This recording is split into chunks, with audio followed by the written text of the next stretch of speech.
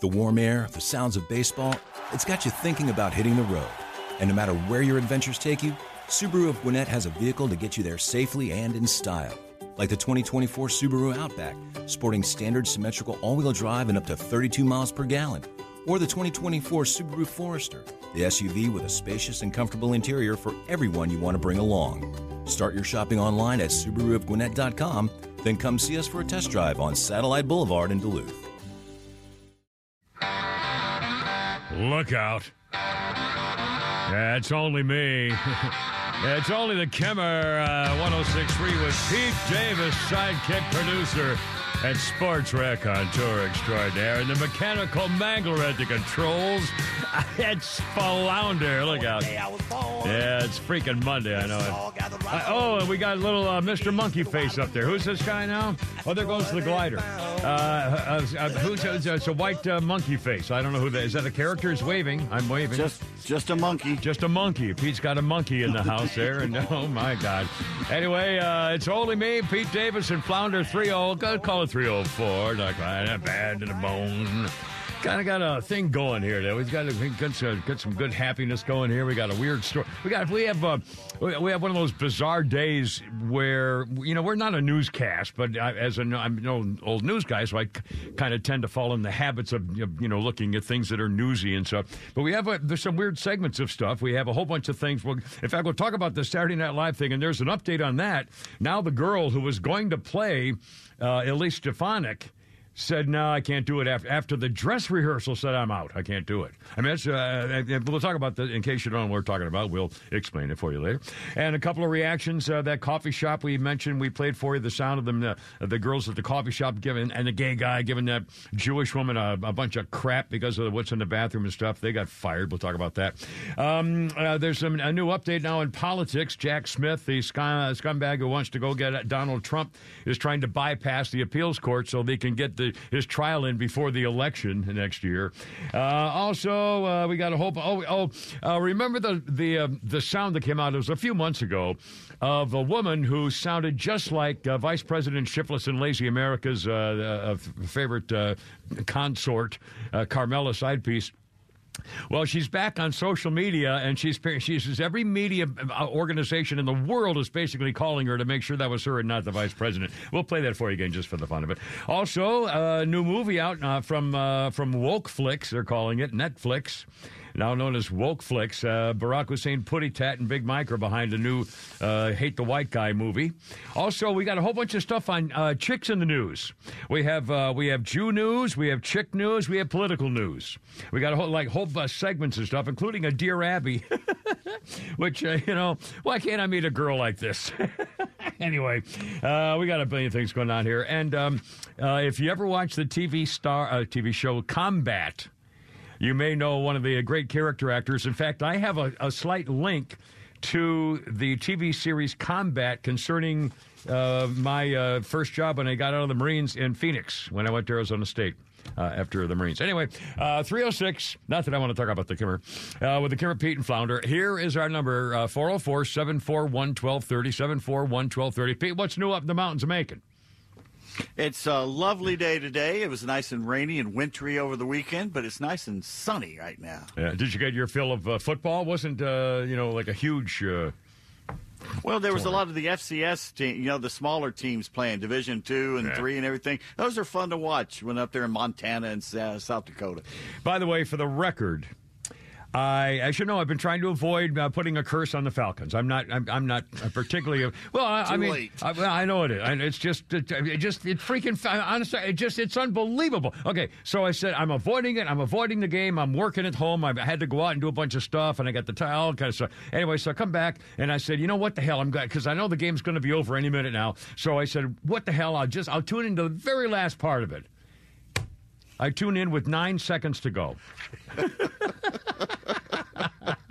They blew it in the last minute. I don't even want to say that. It's just unbelievable. And I'm thinking, and they're trying to spike the ball to get one last chance, and foul, boom. 2 yards short, God. Yeah, it's the last play of the game. You've got to get it in the end zone. Where did he throw the ball? Yeah, 2 yards short. I mean, come on. 2 yards short.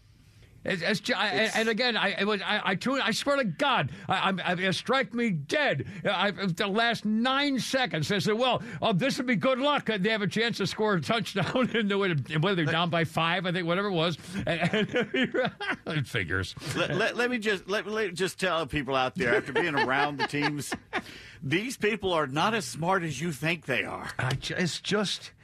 I mean... Throw it in the end zone. It's simple. You have to get it in the end zone, and they throw it short every time. You miss it, we lose, My God. Oh, Lord. Anyway, and I have an update on my tire. Well, I just mentioned this briefly. As you know, maybe you don't know, last Friday... coming into work, I got a flat. My tire started going flat, and it didn't go all the way down. It went from 36 pounds down to 26, I think, or something, 24, 25, something like that.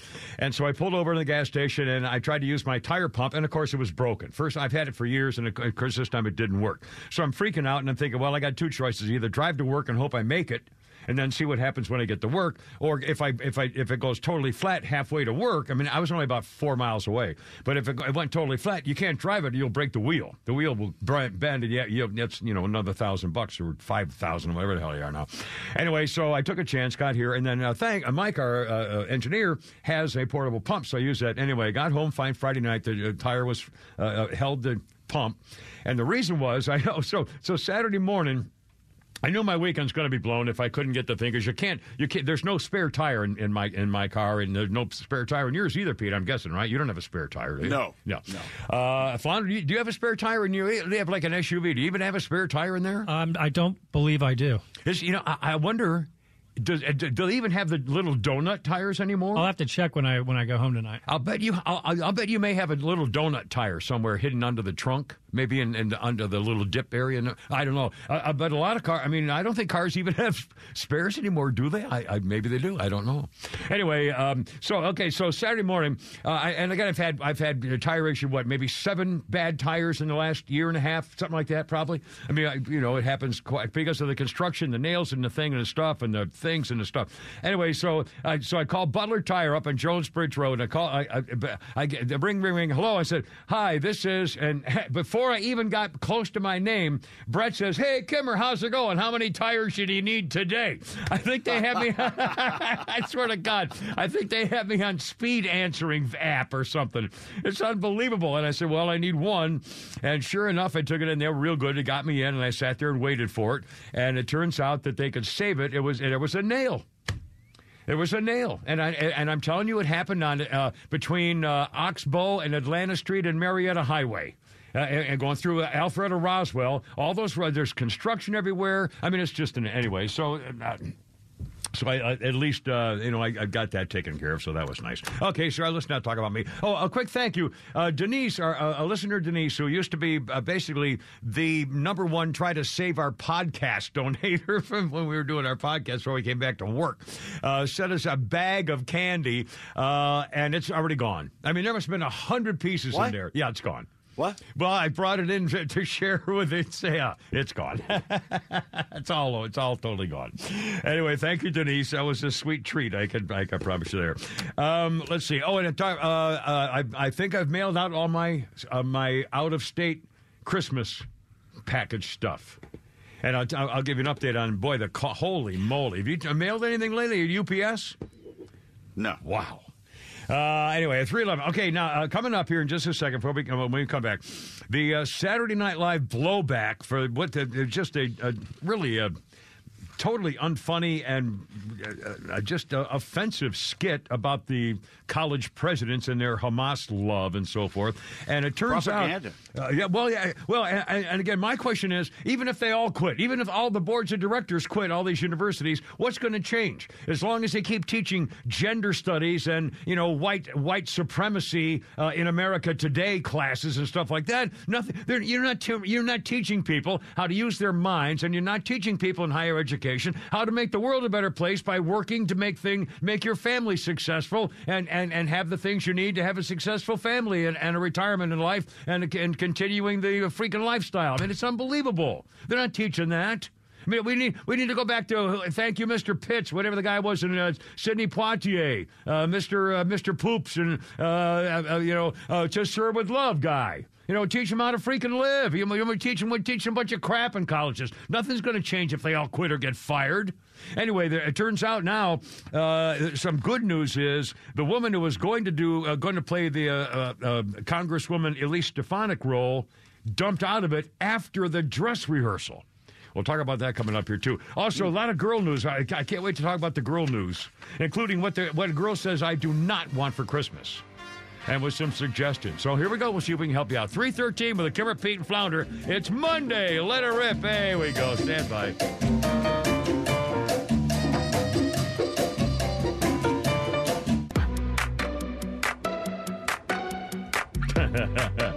It's ginger time. Look out. 3:18 with the Kimmer, Pete, and Flounder, and Ed Sheeran. I took an arrow to the heart. I never kissed a mouth. Is this pop music? What do we call this? It's not rock and roll. Pop, top 40? Pop 40, adult contemporary.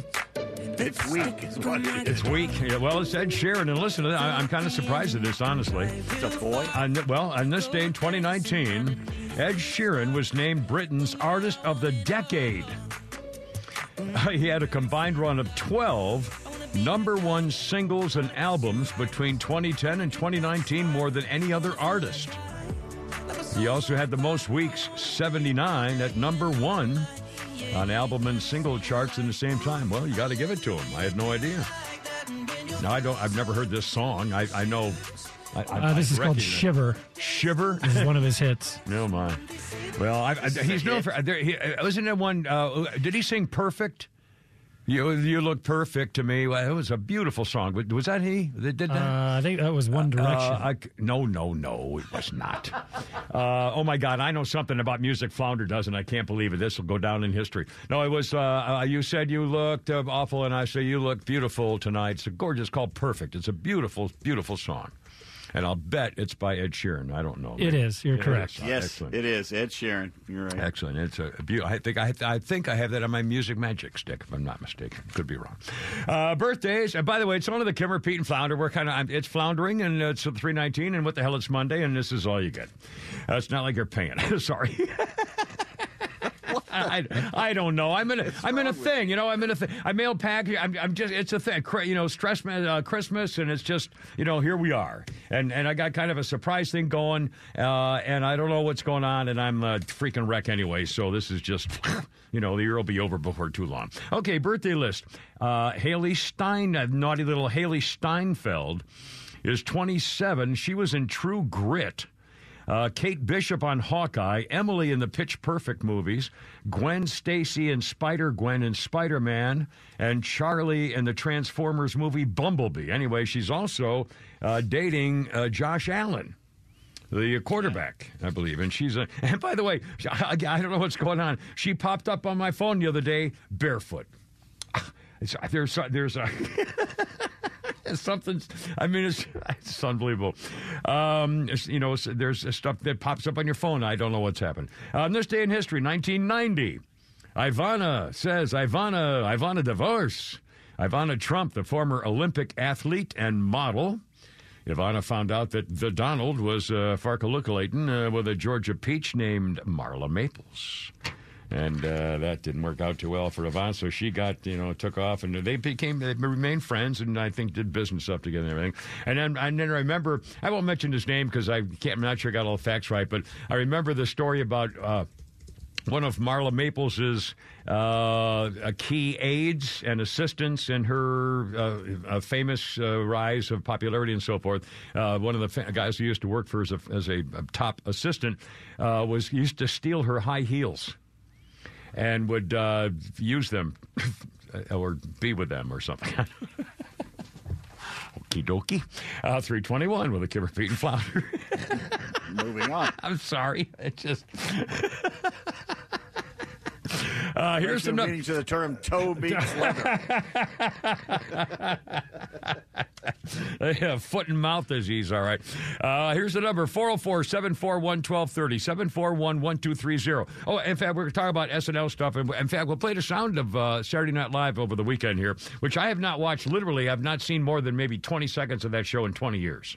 I just want to stop being funny. Anyway, coming up, ladies, maybe you could share this. What would you say if your husband was at a Christmas party and you were not? He went there because it's a yearly thing, and his whole team goes. Went to Christmas party, and then he called you at 1 o'clock in the morning and said, "Oh my God, Sheila, our coworker here, is so drunk. I'm going to take her home." And then he takes her home and says, "Oh God, she's throwing up all over the place, and I'm afraid to leave her. So I'm going to spend the night here, but just to watch her, honey, and I'll call you in the morning." Okay, dear. I trust you. Well, if he really cared, he would have brought her to his house where his wife was, to where she could help as well. There's a lot of other ways to go. I mean, how about getting a doctor, or maybe calling him? Anyway, so ladies, what do you think? I guess it depends on the guy whether you really trust him or not, or whether you'd even want to be in the position. Christmas party, drinking, so drunk she's throwing up all over herself. Well, Flounder, he couldn't screw her if the wife's there. Yeah, so you can't bring her home. You're the one who got her drunk. You take it to her place. Sorry. That's so wrong. 323. All right, let's get it. We got some news today. This is really amazing. And again, it's not really amazing at all, or not surprising at all. With Saturday Night Live, the cold opening this past weekend was supposed to make fun of the congressional testimony from college presidents of Harvard, Penn, and MIT. But it didn't turn out that way. And Flounder, I think we have the opening for the Saturday Night Live, and here's how it actually sounded. Thank you, Chairwoman. Now, I'm going to start screaming questions at these women That's like Stefanik. I'm Billy Eichner. Congresswoman. Anti-Semitism, yay or nay? I'm sorry, what? Yes or no is calling for the genocide of Jews against the Code of Conduct for Harvard. Well, it depends on the context. What? That can't be your answer, you Penn lady. Same question, yes or no? Well, we are serious about stopping all forms of hatred, anti-Semitism, Islamophobia. And then the second one, MIT lady, chance to steal. And keep in mind, if you don't say yes, you're going to make me look good, which is really, really hard to do. So I'll ask you straight up. Do you think genocide is bad? Could I submit an answer in writing at a later date? Am I winning this hearing? Somebody pinch me. Ms. Stefanik, your time is up. Oh, thank God. The chair recognizes gentleman from Michigan. Good Lord, this is still Thank going. you. I yield my time back to Ms. Stefanik. Well, yeah, I mean, not even funny. And here, the crowd's not even laughing. Oh my God! At one point in the opening, the primary target appeared to be obviously Elise Stefanik from New York, who, by the way, I'm nuts about this chick. I really think she's a ball buster. I like her. And part of it, they didn't play in the soundbite. She says, "I am here today because hate speech has no place on college campuses. Hate speech belongs in Congress, on Elon Musk's Twitter, in private dinners with my donors, and in public speeches by my work husband, Donald Trump," said the Chloe Trost, who did Stefanik. And again, it just went blech. And by the way, for the record, this just came out this afternoon. The woman who was going to play Elise Stefanik. Elise Stefanik is that hotshot New York congresswoman. The woman who was going to play her is named Cecily Strong. She used to be on Saturday Night Live, a former cast member. She's 39 years old. She appeared as a guest for this weekend, and in the dress rehearsal, she was going to play Elise Stefanik. She did the dress rehearsal, and then at the last minute, she said, I can't do it. She said, I can't do it. The opening sketch is always the last one to be written, And apparently the one for Saturday night that she dumped out of after dress rehearsal was slightly rushed. There was a mix-up even in the nameplates. They mixed up two of the stars and the names they got wrong and they, whatever. But this girl, Strong, Cecily Strong, was her guest appearance. Would have been her first time back since leaving December last year after 11 years on the show. Sources say she was uncomfortable with the sketch. There were a lot of reasons, and at the last minute, she pulled out of the cold open. By the way, Elise Stefanik's advisor told reporters Elise did not watch it.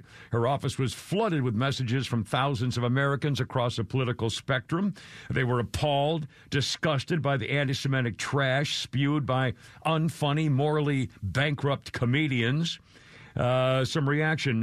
SNL made history with the worst cold open ever because everyone knows there's absolutely no humor in the vile answers from the university presidents regarding their failure to condemn calls for the genocide of the Jewish people. And now they're calling on the show to apologize. Yeah, that'll be a fat chance. Some of the reaction. Meghan McCain, there's a 400% increase in anti-Semitic hate crimes since that happened, and they think this is hilarious. This is vile. 3 university presidents universally panned for their about Semitism on campus, and SNL decides Elise Stefanik was the one to embarrass herself? I mean, on and on. Unwatchable, says Stevens Miller. The fake laughter is as painful as the skit.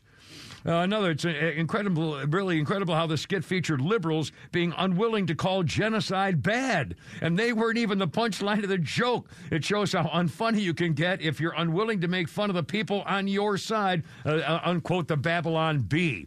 And by the way, there's so much reaction to it. In fact, speaking of the Babylon Bee, just one quick aside here from the Babylon Bee. The good news is that the ousted UPenn president, Liz McGill, has a new job. A day after being forced out of the University of Pennsylvania, Liz McGill has now been announced as the new president of the Hamas Institute of Technology. Yes, experience leading premier universities and comfort with Jewish genocide is a rare combination, and Ms. McGill has it in spades, said Haitham Hawawakajari, a university board member. We're proud to welcome Ms. McGill as the president who will lead HIT, Hamas Intellectual University, from the river to the sea. The university president we've been without one now since a recent paragliding accident claimed his life. Dear God. Anyway, the Babylon Bee. And I'll say it again. If they fire them all, if they all quit, I don't see anything happening different on university campuses until they decide to stop being woke. In fact, one of my favorite columns is coming up here with our buddy, where to go now, Alan Dershowitz. Who's got some things to say? Pete Davis, is this a thing, whether they quit or not? They're going after another one, MIT today and Harvard. The hell with the universities. This Saturday Night Live is the story here. We have seen the nadir, the absolute lowest that this show can go to, and show has sucked for 30 years now.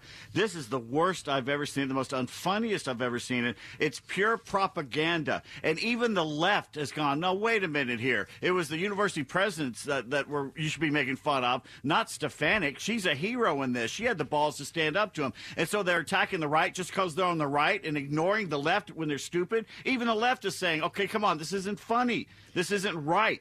You're supposed to be Saturday Night Live. You're supposed to be making fun of Biden and making fun of the right and the left. And it's only the right so far. And it's been that way for decades now. And I think we may have reached a turning point in humor, and at least Saturday Night Live is like, no.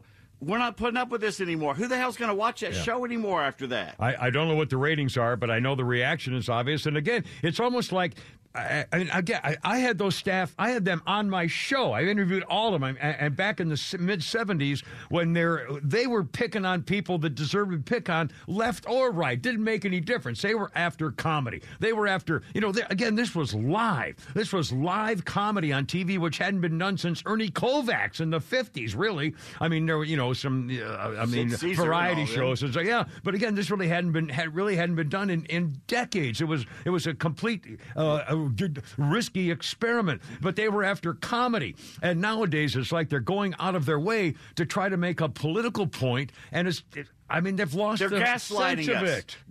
That was pure gaslighting to make everybody think that it was Republicans at fault here, not the university president. Complete gas. And I want to know why Cicely Strong decided she couldn't do it. I want to hear from her. Did she think it was going to ruin her career? Because basically they'll never invite her back. It was her first time back, and she basically left him in the dark there and said, "I'm not going to do this." Yeah. Again, I wish I knew. It doesn't quote her. It quotes people who know her and people on the staff. And it said she was uncomfortable with the bit and decided. But I mean, even if she was uncomfortable because it might hurt her, at least she took a stand. At least she didn't do it. So that's a step. And again, like you said, this, again, we were hearing more and more comedians are saying, "Now wait a minute, people, we can't be funny anymore." So when did that happen? How come comedians can't be funny anymore? My God. Anyway, 3:32, Kimmer, Pete, and Flounder. We got a lot more on this stuff coming up.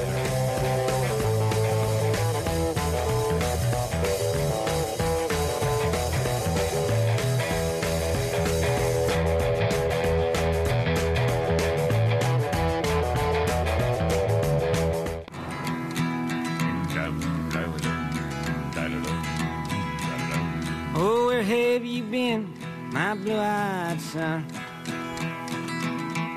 Mumbling there, Bobby. And where have you been, my darling young one? I always like this song. I've stumbled on the side of 12 misty mountains. Bob Dylan, for a reason. I've walked and I crawled on 6 crooked highways. I've stepped in the middle of 7-side forests. 2016. I've been out in front of a dozen dead oceans. And Bob Dylan said it was truly beyond words to receive the Nobel Prize for Literature. In Sweden at the speech, he said he thought his odds of winning were as likely as him standing on the moon. We'll play a little more there, Flounder. Maybe get... Oh, did you already kill it? Sorry. I thought maybe I was going to try to get to a Hard Rain's Gonna Fall part of it. Where have you been? Oh, it's all over. Starting over from scratch. That's right. No, don't do it. Patti Smith performed A Hard Rain's Gonna Fall at the ceremony where he got his award in Sweden, the Nobel Prize for Literature. Bob Dylan had to apologize during her rendition after the nerves got the better of her and she forgot the lyrics. I mean, she had to apologize because she was too nervous and forgot the song, the sing. Oh, my. Well, there you go. Anyway, what the heck. Bob Dylan. One of the great ones. And that's a great... Who made that song famous? Was it one of the Pete Seeger or somebody? No, it was Bob Dylan. Well, but he was not. It was made famous by him for people who listen to Bob Dylan. But in terms of rock and roll radio, that was never a top 40 hit of Hard Rain's Gonna Fall. I think it was somebody else who sang. Well, okay, I couldn't. No.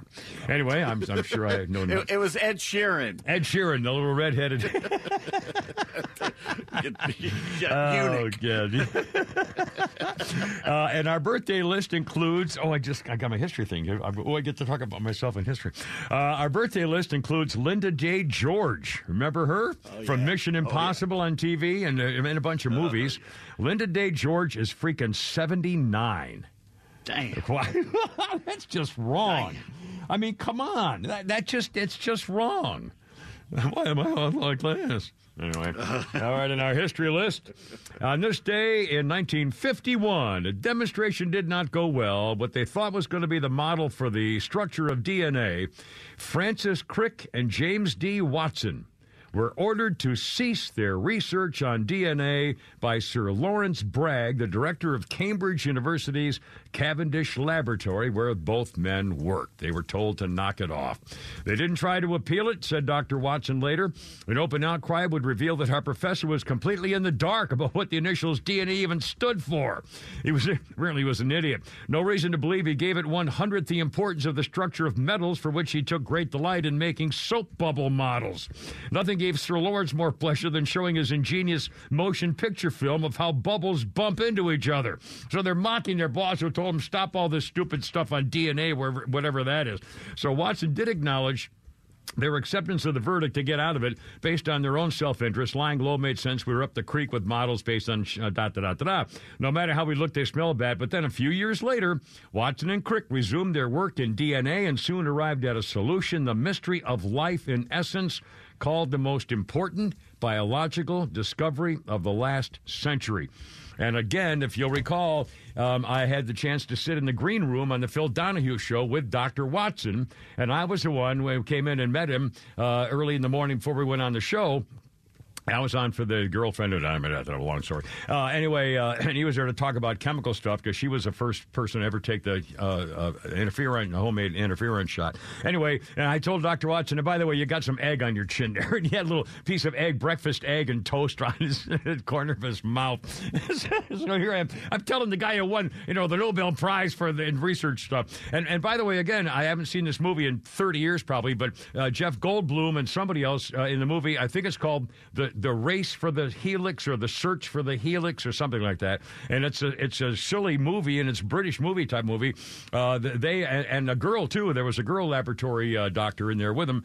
She didn't get much credit for it, but it's a story of the search for the helix and how they found it, too, Pete, how they finally solved the mystery of how it all worked. They couldn't put it together. They had all these molecules, and they had the models of all the molecules, like an erector set or Tinker Toys. And then we used to call them where you plug things in together. Anyway, they had the model, but didn't make any sense until I think one of them, I believe, dropped it. And then realized, oh my God, he switched the two halves upside down, put them together, and they match perfectly. Yeah, they dropped something like acid. Could have been possible. Anyway, it was a cool movie. It was a movie about laboratory stuff, but it really was great. And I'm over in Cambridge. Anyway, if you have a chance to watch, I think it's called The Race to the Helix or The Search for the Helix or something like that. Please tell me Jeff Goldblum attempted a British accent, please. I don't remember. I don't think so. I think he was American. I think he was American because Watson was American. I can't remember whether he played Crick or Watson, to be honest with you. That's how old the movie. God, the movie's got to be from the 80s probably. I don't know. Anyway, all right, 3:42. All right, I blew the whole thing there. Sorry about that with the camera. I can't get over this stupid Saturday night. I mean, it's just what a shame. It used to be such a great show and funny. I had all those people on my radio show in person. I mean, it's just, God. Anyway. They were gaslighting America, basically. Yeah. Everybody knew it was the left that screwed up, and they tried to make it seem like it was the Republicans that screwed up. Right. Unbelievable gaslighting. And to be going out of your way. I mean, it's not, it used to be that a comedian, they'd sit in a room. I mean, comedians, are people who just think of stuff. It just, God bless them. The really good ones, it just comes to them. It just boom, bang, pop. You do it, Pete. You're a writer, and things just, ideas just hit. But nowadays, it's like, it's not that. It's just they're trying to say, well, let's see how we can do this to make the fun of the so-and-so. You know what I mean? They're looking for it. The funny thing is remember Shane Gillis, the comedian I play a lot, he was a writer for SNL, and they let him go because he was doing jokes kind of pro-Trumpish, I guess you could say. Yeah. We have a little Shane Gillis. You want to find some? I can find some, yeah. Let's do that. In fact, we'll play Shane Gillis here in a second. But again, it's so disappointing. And again, people who watch it this is what they get. It didn't matter who someone was. They made fun of them. It was the old joke where I don't know which host was walking around looking for somebody, and he opened up the writer's room, and it was an opium den. The smoke came out and everything. Well, they weren't looking to make an agenda. They were looking to make fun of people. I remember when Dan Aykroyd and John Belushi were together doing teamwork stuff, and Dan Aykroyd would say, hold a second, and he would bend Belushi's head around and do something under his nose, and Belushi would come back with white powder under his nose, and then it would be a donut. They were making fun of doing cocaine on the show. I mean, there was the Bumblebee Butcher, the Samurai Taylor. So, I mean, it's just, Here's another question. There are a lot of Jewish comedy writers in New York City. Yeah. A lot of them, through history, you can look it up in all the books about Saturday Night Live. There's a lot of Jewish writers that wrote for Saturday Night Live. Yeah. I wonder how many they have now, and if any of them wrote that skit. I'd love to hear an inside story that I mean, how many writers? They must have, 20 writers probably in that writing room, I'll bet you. It doesn't seem like they have any now. And I'm kind of surprised. Now, this is the only story that's come out has been that one girl who said, I don't want to do it. But I'm kind of surprised there hasn't been more, especially if there were Jewish writers still in that room. You'd think they'd be talking to somebody. Because she put her career on the line. Yeah. Lorne Michaels doesn't forgive things like that. She left them high and dry by walking out after the dress rehearsal. Yeah. And again, that's the last thing to do before the show goes on. So they had to scramble and say, what are we going to do now? But anyways, amazing. Alan Dershowitz has a great take on it. We'll start this and come back here in a second. And we'll also play our comedian friend that Flounder was just telling us about, too. University of Pennsylvania, Liz McGill has resigned. And Alan Dershowitz says, well, that's part of the problem, but it's not going to make any difference until they get rid of diversity, equity, and inclusion. Until they get rid of that, nothing is short of Orwellian. 3:45 with the Kimmer, Pete, and Flounder. Look out. Here we go.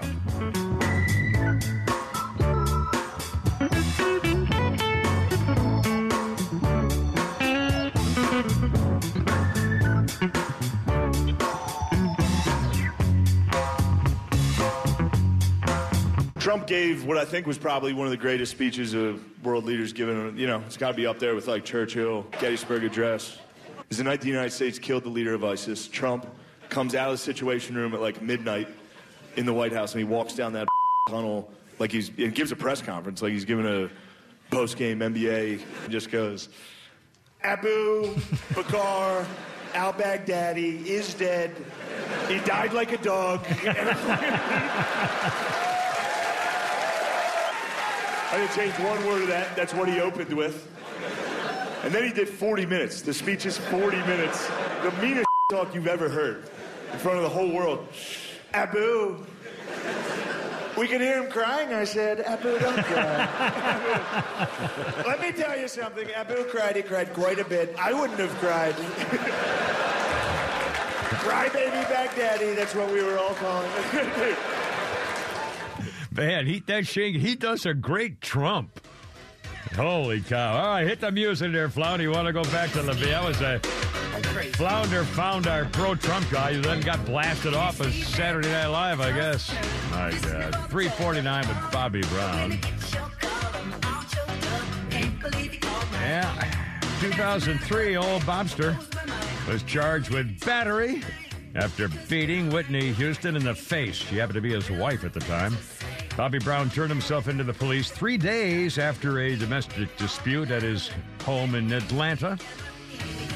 Whitney Houston accompanied her husband to court and said they were trying to work out their problems privately. Yeah.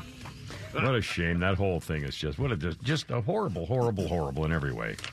Let's see. 3:50 is our time. Our quick birthday list.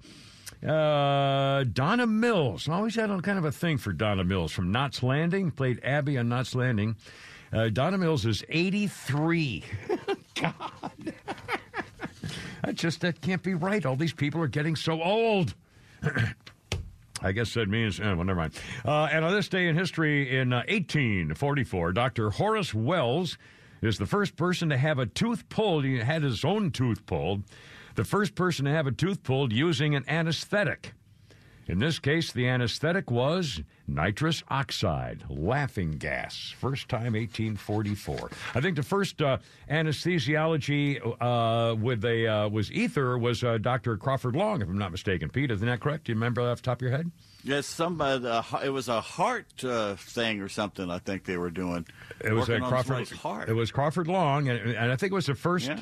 I think it was the first ether, or other than laughing gas, the first anesthetic for an opera. You know, there's nothing more deranged than nothing more what now? Nothing more deranged than a man in the depths of an ether binge. Hunter S. Thompson. Oh God, have you ever had ether? Oh man, have you ever had ether? Flounder, you ever had ether? I'll bet you've never had ether. I think that stopped in the 60s or 50s. Was it like it's gas. You just, to knock you out. Yeah, you put it. It's a gas mask. You put it over a rubber mask, and you turn on a little spigot from a little container, and you breathe it, and you're gone. And it'll knock you out. And it's horrible. The smell of it, just. Yeah. In Fear and Loathing in Las Vegas, what he would do is on their drive from L.A. to Las Vegas in the convertible, they would soak towels in ether and put them in the floorboards so the gas would just waft them through the entire truck. God, it's horrible. Horrible. And I remember fighting Dr. Robinson. He sponsored a Little League baseball team when I was 10. Oh, my God. And one time I had a horrible earache, so I had earaches on my eardrums used to explode, and I burst my eardrums 50 times from ear infections as a kid growing up because of whatever.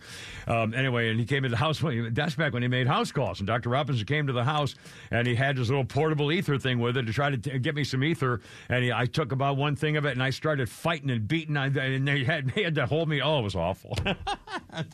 Awful. Sorry, I don't know how I got into that. 352 with Kimmer, Pete, and Flounder. And just a couple of updates on the this business with Hamas and the Hamas lovers and so forth. And incidentally, Alan Dershowitz has a terrific commentary about this. And he says, no, I'm not surprised by the outrage over the lack of moral clarity for these campus presidents, university presidents, for the way they've treated Jewish students. He said, as a former president of a major university told me once, the one quality that is not a criteria for becoming the president of a university is courage. These people are not leaders in education. They're politicians. When a financier threatened to withdraw $100 million from the University of Pennsylvania, she stepped down. And by the way, for the record, they have the Ivy League. Every one of those Ivy League universities and colleges has so much money in not installments. What do you call it? Endowments. Endowments. They have so much. Harvard has $53 billion in endowments. Harvard has so much money they would never have to charge another student to go to school there ever, and they wouldn't lose a nickel. They would not have, none of them. Dartmouth, Princeton, Williams, Penn, pick all of Yale, every one of them has so much money in endowments, they would not have to charge another student ever again to go to school there. And it wouldn't cost them a nickel. Anyway, Alan Dershowitz says the evil ideology goes by the acronym DEI, Diversity, Equity, Inclusion. In the aftermath of the appalling murder of George Floyd, Harvard and so many institutions rushed to reckon with their histories.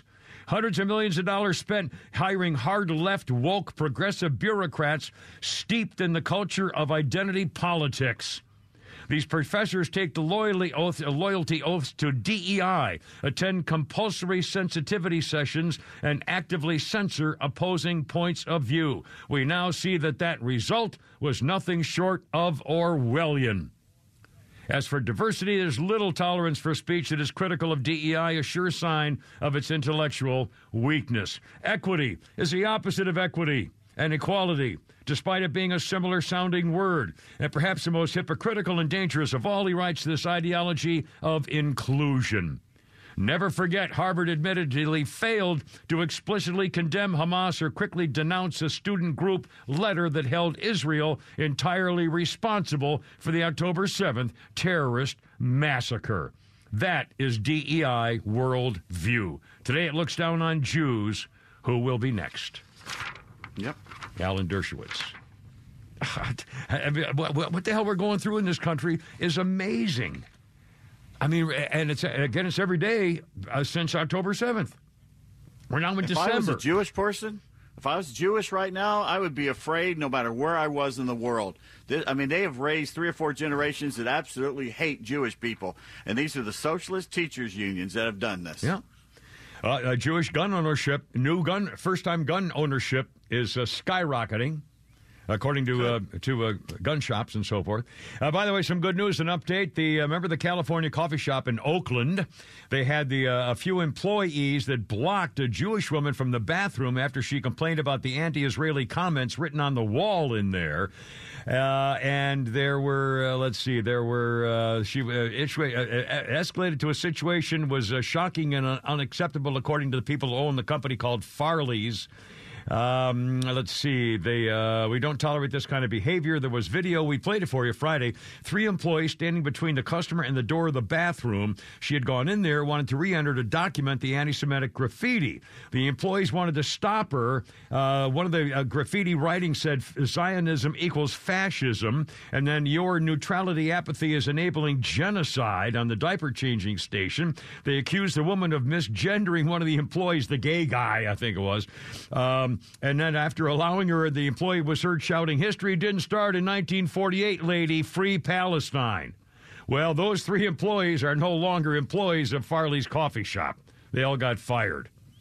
He said we're not anti-Semitic, and we promised an ongoing staff training. We're committed to working with, my God. But again, a coffee shop, and three of people in an Oakland. I mean, what are the chances that three people, including a gay guy, I thought gays were supposed to love everybody because after what they've gone through. No. That's a joke. I know. That's a joke. But gay again, men hate women. Well, that's mostly, I think, probably almost every gay man I ever known will deep down. When women aren't around, deep down. They say things that heterosexual men cringe to hear. Yeah, but what are the chances a little coffee shop in Oakland has three employees working there together who all hate Jews? I mean, and we're willing to put it on the wall, have a sign. Zionism equals fashion. I mean, my God. What are the chances in Oakland, California? Just out of nowhere. I'll tell you what the chances are. They're the majority. Those three will be hired somewhere else within the day. I'm not kidding. They are the majority there. There's no odds in this. They are the people that run that joint. Yeah. I still don't know where this came out of. It came out of nowhere. I mean, it's like it was all hidden, and all of a sudden the rumble went, oh, my God, what do we have here? Well, I was thinking about this over the weekend. Every time this has happened over the decades, most of the world sided with Israel, right? And was against the PLO and against the Palestinians. And they learned from that. They learned. And I think they had people on the campus, they had people in the media, and they said people around the world and said, look, when we do this again, you're going to get people out on the street, protesters, on our side. It's not going to be pro-Israel this time. It's going to be our side. And they had their people in the media put out good stories about them and to say bad things about Israel. They had this planned in a worldwide protest because these things just didn't pop up. They were organized, and I think the people like the George Soroses or people like that with money, that the two billionaires here in America, the couple that are funding this stuff that's going on. Right. This was all planned ahead of time. Yeah, I mean, what happened to the days of Gaddafi and Yasser Arafat when the world was saying, "Now wait a minute, we can't let those guys go." I mean, there was retribution against the stuff they were trying to pull with the PLO and back in those terrorist days. And go ahead. Hillary killed Gaddafi. Yeah. She chased him out. He was our friend. Yeah. Way different going on. I don't know what's going on today. And it's burgeoning. 4 o'clock already. Holy moly. Kimmer, Pete, Flounder. Stand by. Look out.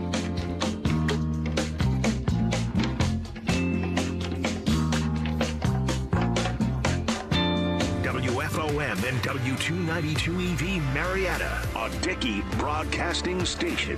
This hour is presented by Atlanta Safe House.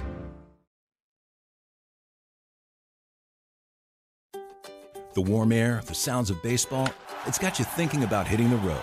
And no matter where your adventures take you, Subaru of Gwinnett has a vehicle to get you there safely and in style. Like the 2024 Subaru Outback, sporting standard symmetrical all-wheel drive and up to 32 miles per gallon. Or the 2024 Subaru Forester, the SUV with a spacious and comfortable interior for everyone you want to bring along. Start your shopping online at SubaruofGwinnett.com, then come see us for a test drive on Satellite Boulevard in Duluth. This morning in North Carolina, wheels are spinning. Determination is winning. A passion is now a thriving business, and it shows no signs of slowing down. How? The power of a conversation, like the one Clint Spiegel had with First Horizon Bank about starting a bike wheel manufacturing facility in Asheville. Now it's not just talk, it's rubber meets road. First Horizon Bank. Let's find a way. Go to firsthorizon.com/Clint. First Horizon Bank, member FDIC.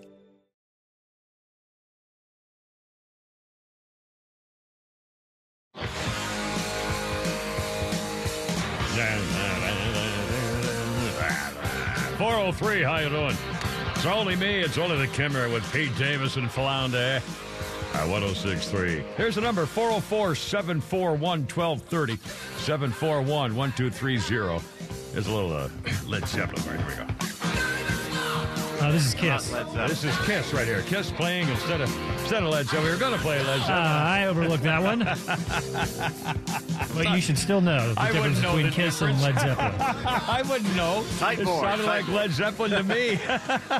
I don't know. I couldn't pick out. I mean, I didn't know that wasn't Led Zeppelin. I can't understand a freaking word they're saying. What difference does it make? Hell, we could do that. Anyway, so this is Kiss. All right, let me make this down here. Well, now I recognize the sound of Kiss. I recognize that high squeak voice he does. That guy. Sure you do. Yeah, that guy.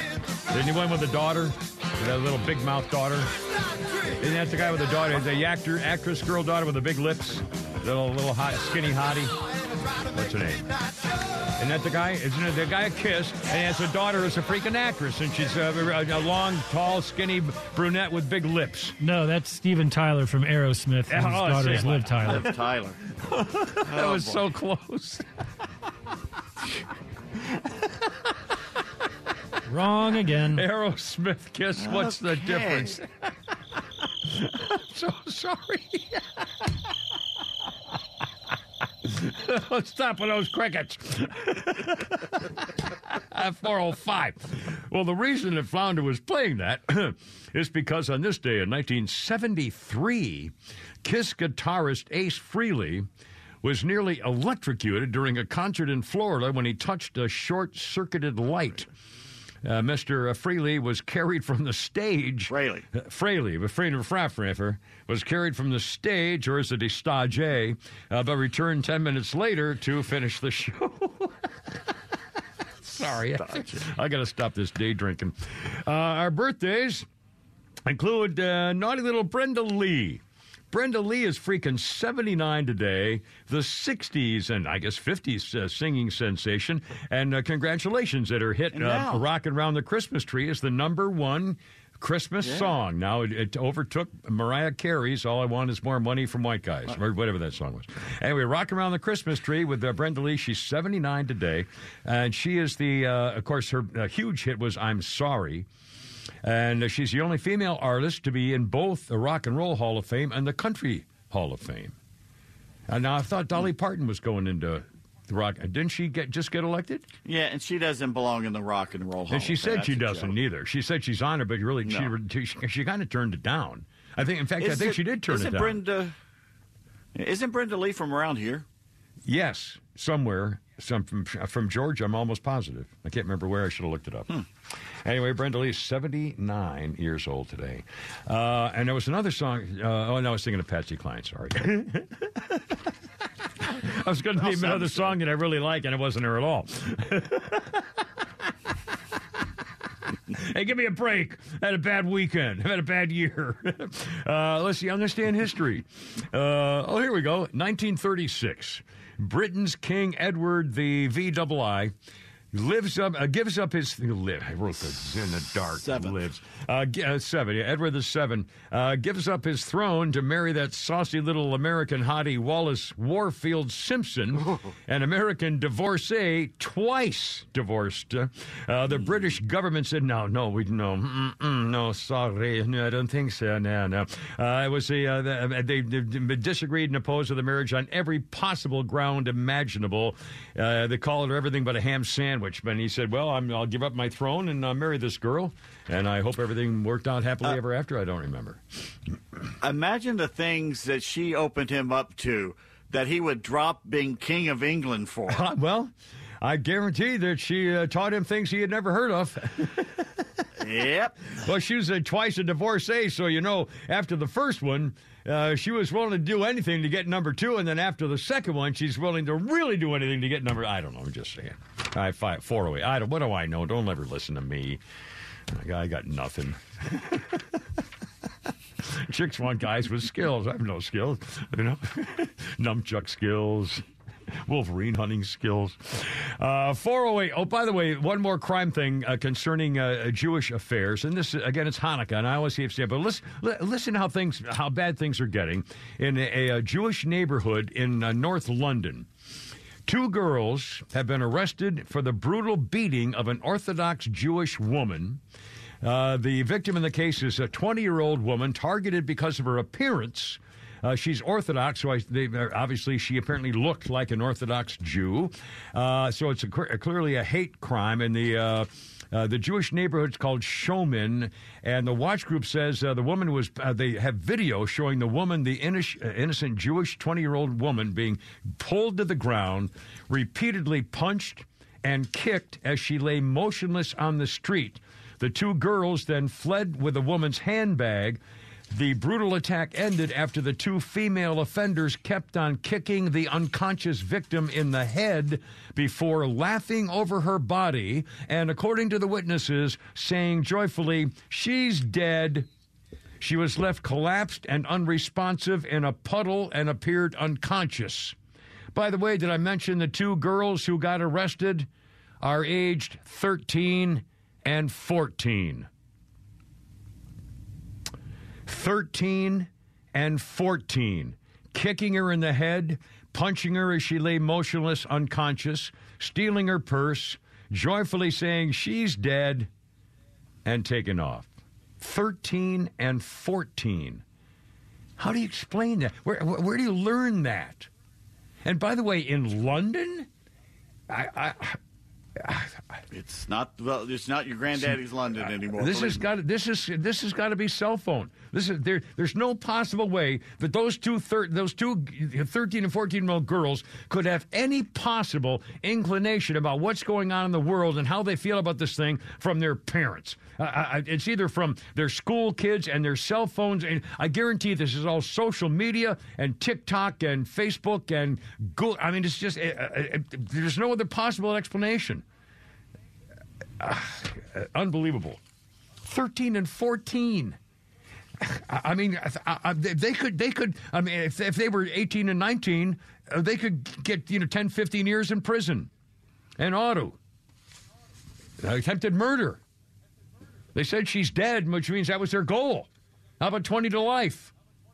13 and 14, oh boy, they're going to be a big hit when they get to big girl prison. Ooh, we got some juicy newcomers, ladies. Anyway, 411. 411, see the man. No, I don't. 1 out of 12. Shots fired. I'm an idiot. Oh, my God. There you go. Even though that's the wrong show. It's either way, it's right. Mark 7. Remember Mark 7, Lewis Johnson Productions, or whatever the hell it was? Dean Martin Production. Dan. No. You're Mark Jack Webb Johnson. did those Mark shows, Johnson. Quinn Martin. Quinn Martin. It was a different show. Claude Justeau. You're a cop, a flatfoot, a bull, a dick, John Law. You're the fuzz, the heat. You're poison. You're trouble. You're bad news. I tried to watch our Rockford File the other night. Oh, my First time since the 70s. Oh, him walking around in his members-only jacket, getting beaten up in every show. It was unwatchable. The woman who played the wife of Gabe Cotter in Welcome Back, Mr. Cotter. Oh, God. I can't remember. They tried to make her some sexy vixen in the Rockford Files. Like, the woman looks like a 12-year-old boy. Rockford Files. Jeez, it's horrible. Oh, man. And he did get beat up. Remember, he got in a fight. Every show. In real life, road rage. He almost got killed. He got in an accident or something. He got in road rage, and somebody beat the living crap out of him, almost killed him. Really? And he was in his 70s. Yeah, this was not that long ago. I think isn't he dead now? Oh, yeah, he's been dead a while. James Carter's been gone for a while. Yeah, but I remember not long before he died, I'm sure he got the crap kicked out of him because he's an old man. Somebody beat him up. It sounds like what's going to happen to me the next time I get in a fight. I'll guarantee will never happen. I'll guarantee it'll be my last one. Anyway, 413 with the Kimmer, Pete, and Flounder. And coming up, Jack Smith, that slimy little racist, Trump-hating special prosecutor, special counsel, is now trying to bypass Donald Trump's opportunity to wait until after the election to go to trial. He's going to the Supreme Court directly. We'll see what happens. 413, Kimmer, Pete, and Flounder right here.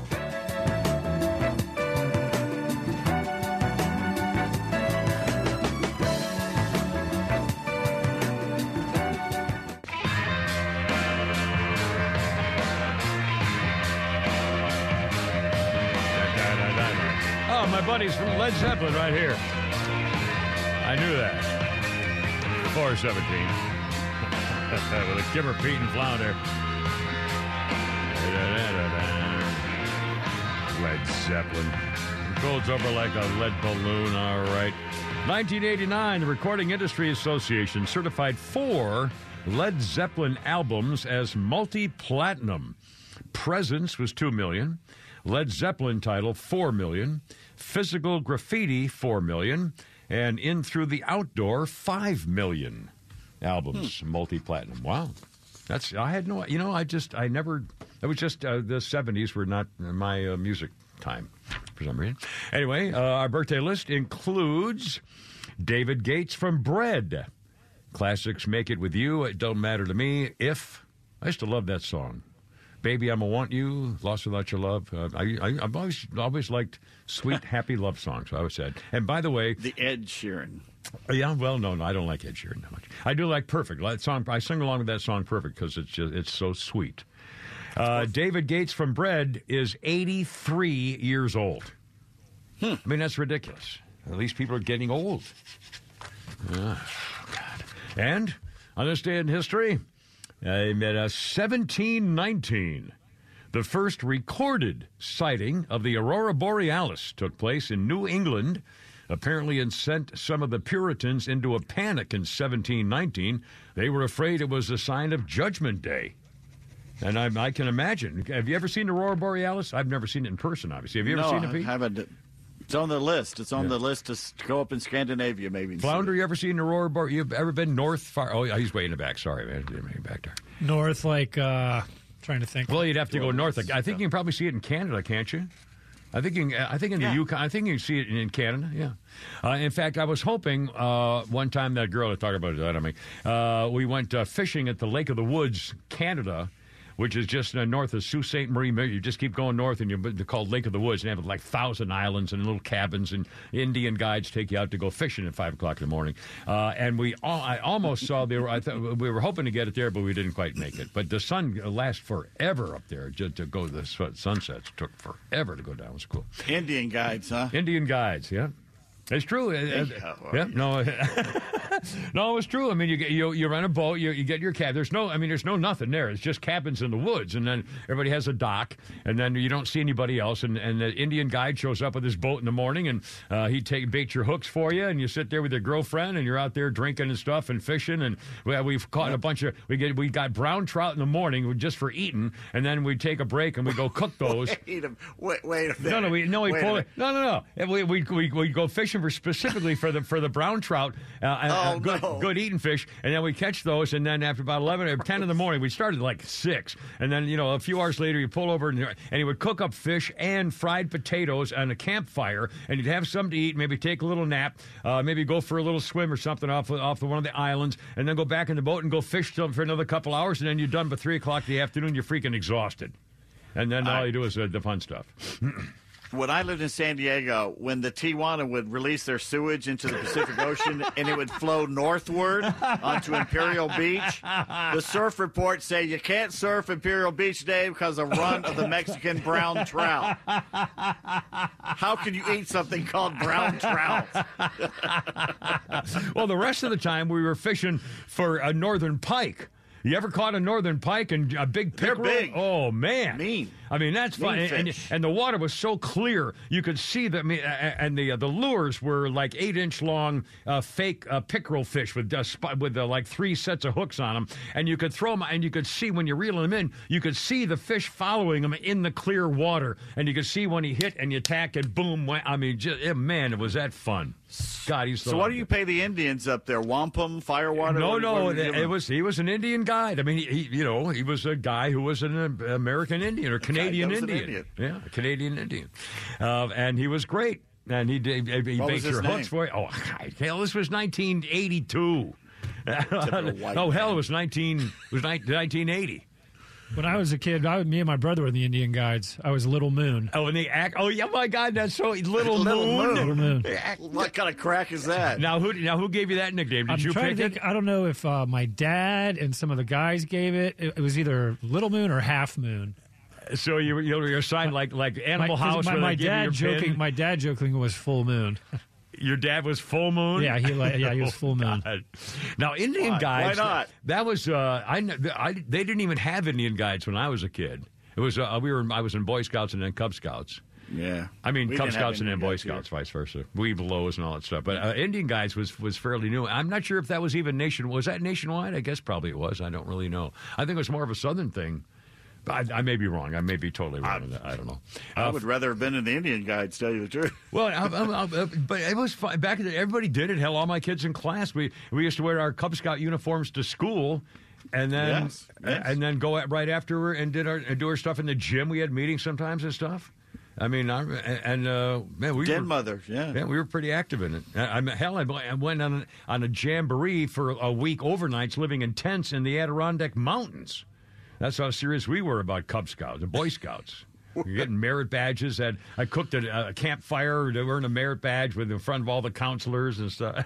Oh, my God. Anyway, till they threw me out. Christmas one year, we always met in a big barn over there somewhere in Decatur. And it was somewhere off 78 or somewhere. And we had a big barn, and everybody had taken names, and you would give a Christmas present to somebody you didn't know. Secret so all the Santa. Cub Scouts exchanged. People were getting Hot Wheels cars. They were getting baseballs. They were getting all kinds of stuff. And I opened my package. It was like as big as my finger. And it was a first aid kit with some Band-Aids in it. And I looked at it, and I looked up at my dad, and my dad just leaned down and says, look, some of the families here don't have a lot of money, and, I'll get you something on the way home. Don't worry about it, Well, yeah. Well, that's what you have to learn about. That's one of the important things to learn about gift giving and present. And my parents were of course, this is old-fashioned 50s raising stuff. We're very, very, very cautious to say, you never try to show up on something. You have to be considerate of other people's feelings. We're not all the same. We were luckier than most of the people in the neighborhood, so we were very, very conscious of it. So anyway, 425, almost 425 already. Holy cow. Let's see. Oh, before I forget, I don't like vertical headlights. I don't like them. I think they had to outlaw them. Have you ever seen those stupid things? Like they're Cadillacs. They're all freaking Cadillacs. They have regular headlights, and then they got those freaking bracket things that go all the way down. They must be 4 feet long. Am I right? I hate those. And I especially hate them coming up behind me. Yes, sir. It's even worse than coming at you. I don't like them. You know what I found? Versus driving Atlanta and driving up here. Yeah. You have to be the worst driver from where you're from before you're allowed to move to Atlanta. That's one thing we've all found out. Yes. You have to pass a test. Yeah. But I found up here in the mountains that these people up here not only like to pull out in front of you, whether you're 200 or 20 feet coming, they like to keep their brights on 24/7. I was going to write that down, too. I forgot. I'm going home Friday night. I can't remember ever in my life seeing more people driving with their headlights bright on and not taking them off even when you flick at them. Right. I mean, have you noticed that? What the hell is going on, Flounder? Have you noticed that? It's unbelievable. I mean, every single night going home, I'll bet you I could flick my lights at somebody coming at me 10 times. On my trip home, or a dozen times. It's a breakdown of society. Well, they just don't give a damn. And you can't help but notice a little blue light on your freaking dashboard. Give me a break. When your beams are on high. And I even hate it during the day. It happened. I get them during the day, and that's as obnoxious as at nighttime. Big bright double headlights coming at you. I mean, it's just rude, inconsiderate. And I think it's American society. This is what we are. They don't give a damn about you or anybody else. It's their road. Well, I like to think it like this. They should keep the brights on because when I run them off the road, people can spot them in the ditch with the brights on. I got to get my little dashboard camera hooked up. I somehow got to have somebody do it. I'll pay good money to have somebody do that, but I don't want to leave it for a day in a shop. American. Well, to get it installed, it has to be rewired in through the battery and attached to the thing. You can put it to your phone. Attach it to your phone. No, you can't. What are you talking about? No, you can't. You can do anything these days. Oh, God. It's not magic. Well, I got my new iPad, and that's working. But when I'm in here and I can use it, it's beautiful.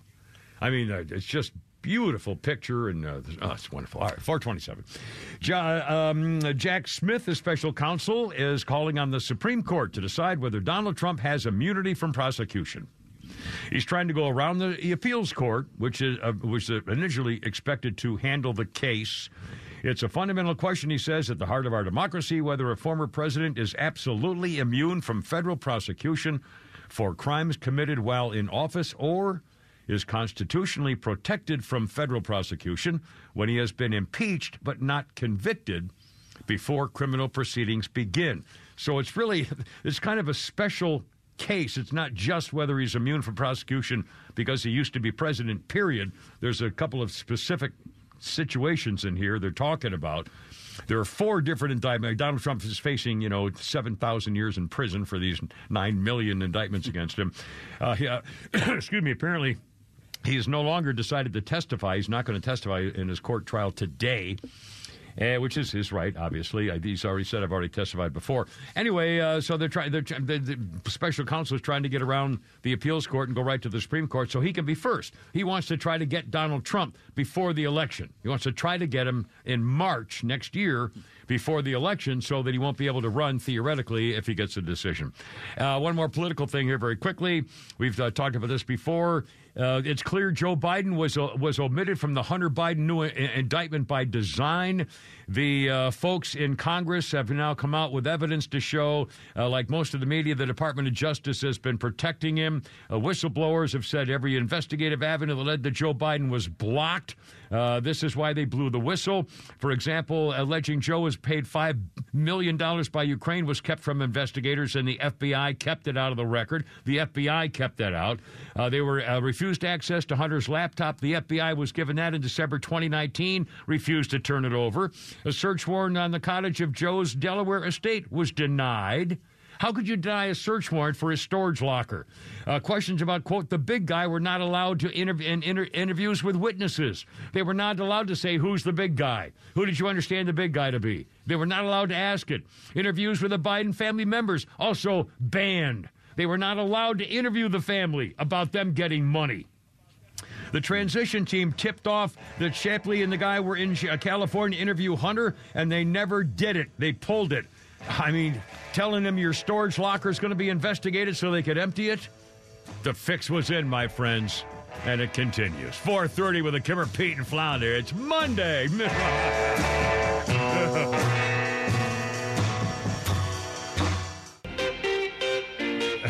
We went up. 4:35. Sorry. No, not really. No, not really. I got excited for a second there. Sorry, we're just passing along information about how we're trying to survive the bad times. 4:36 with James Brown. Here we go.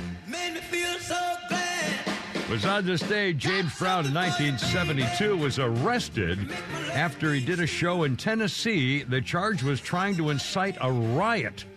So James Brown said, oh, yeah, I'm going to sue you for $1 million. And they said, oh, okay, sorry, never mind. I don't know what it was all about, but that's the thing. We got a phone call coming up. Hold on there, Trucker John. Don't go anywhere. Let's see. Our birthday list includes Bess Armstrong. She was in My So-Called Life. Yeah. She was an actress in High Road to China. The Four Seasons. Bess Armstrong is 70. Sweet. It seemed like a sweet lady. She was in something else that was much... High Road to China, The Four Seasons, My So-Called Life. China. And I don't know what else. She was in a television show that she was famous for.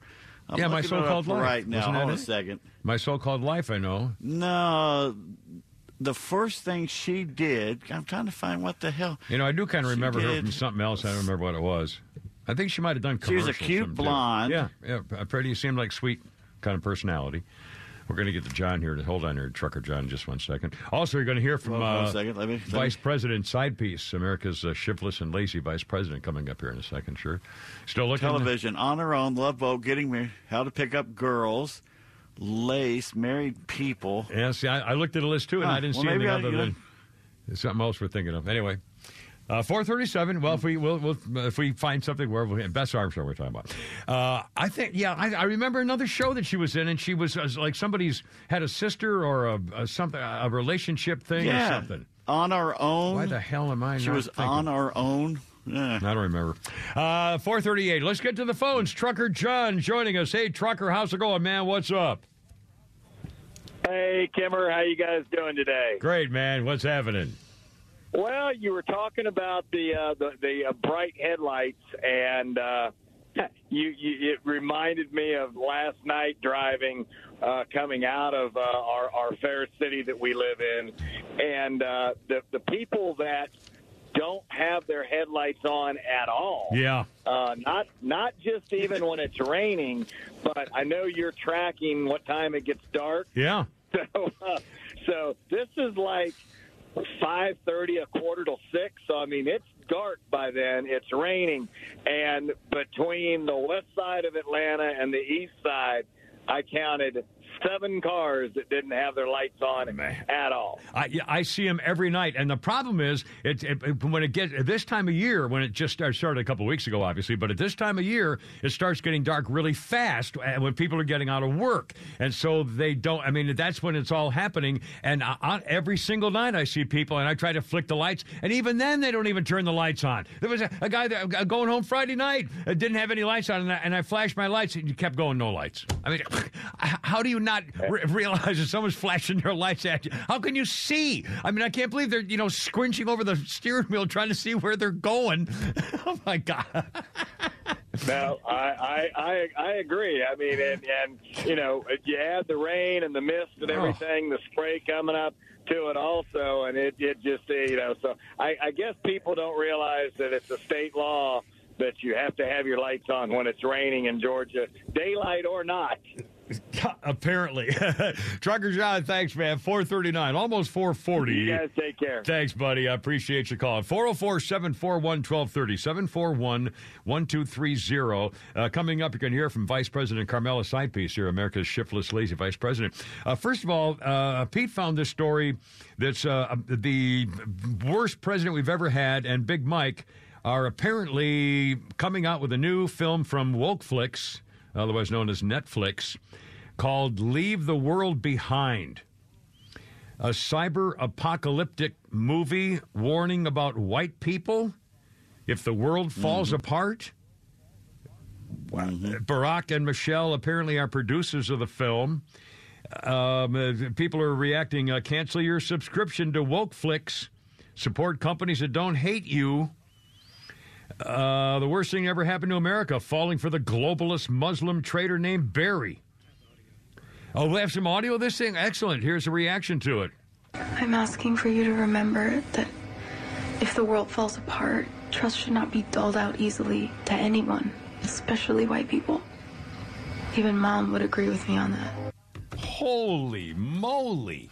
Yeah, Julia Roberts is in this, and it's a black father with Julia his daughter, Roberts? and the daughter's saying, "Yeah, we shouldn't trust white people." Yeah. Some more of the reaction. Obamas have always hated America and every white person living on Earth. Not a shocker. Yep. Cancel your Netflix, cancel your cable TV, let them play in their bubble, make their movies for their people, and give out their little medal awards to pat each other on the backs. Nothing they do or say matters. It's just people with money and the notion of power. DEI, D really stands for division. Another reason why not to have Netflix or Wokeflix. Barry and Big Mike. What's wrong with people? I can't believe people that claim Obama doesn't try to cause division. He's the most divisive president or politician I know of we've ever had. Mm-hmm. God.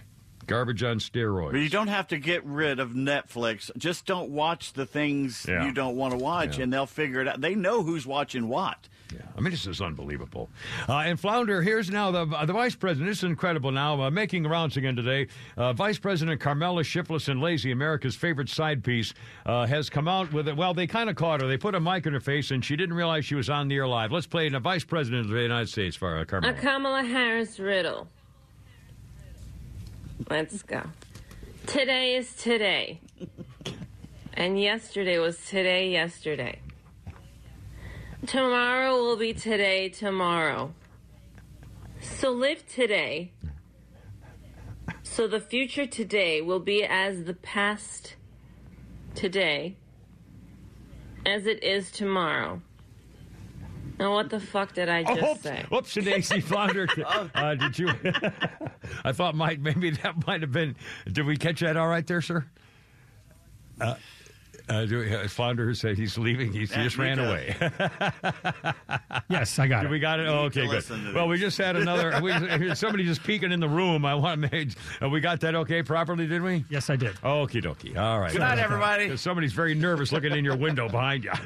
He just opened the door behind you. Signing off. I believe Scott was saying, "Oh my God!" And there's Mike. Oh, they're all coming down the hallway. Oh, no. They're all going nuts. There's like 9 guys in there in the booth going, "Oh crap! We're all screwed. We're all going to get fired. It was an accident. We'll take care of it. You can say things now by mistake." What? We all right in there? We're all good. Okay. That was my fault. Sorry. No. I checked everything else but that one file. Well, there you are. It's not to worry. Everything's going to be fine. My God, man. Anyway, that girl's name is Esti Palti. P-A-L-T-I, or S-T Palti, and she's known for doing her incredible impersonation of Vice President's side piece, The Shiftless and Lazy Vice President. And she said she has to admit, she's been called by every news organization in the world. Are you sure you're the one? Anyway, speaking of chick news, how about this? There's a woman named Caitlin who was scrunched up her face at the what's going on for Christmas. And she says, "I am a woman. This is everything I do not want for Christmas and what you should get me instead." Caitlin scrunches up her face on social media, says, "Heart-shaped jewelry, please. No thanks. A bath and lotion set? I don't think so. Personalized photo blankets? What's a photo blanket? Is that the frame? Is that a frame? Personalized photo frames?" She said they could be swapped out for something any woman in life would actually like. She would rather have a gift certificate for a professional massage, a night away from everybody, and Botox. And by the way, she's a single mom. Well, that's Flounder sending him. Am I going to get fired here? She's a single mom, and she says a night away from everybody and Botox. And all of her followers said, "Yeah, we really like that Botox deal." I find that hard to believe. Another woman said she'd love a manicure, pedicure for Christmas. Another one, maybe swap out the Botox for laser hair removal. Another one said, how about a tummy tuck or a boob lift? I mean, that's what they're, oh my God. Okay. If you go to your wife and say, I'm giving you a certificate to get like a boob lift or a tummy tuck. Yeah, I don't think so. Have you seen the meme going around about the 1950s ad from Norman Rockwell where the guy's blindfolded his wife at the Christmas tree and she's about to open her gift of a vacuum cleaner? A dead man walking, all right. 4:45 with the Kimmer, Pete, and Flounder.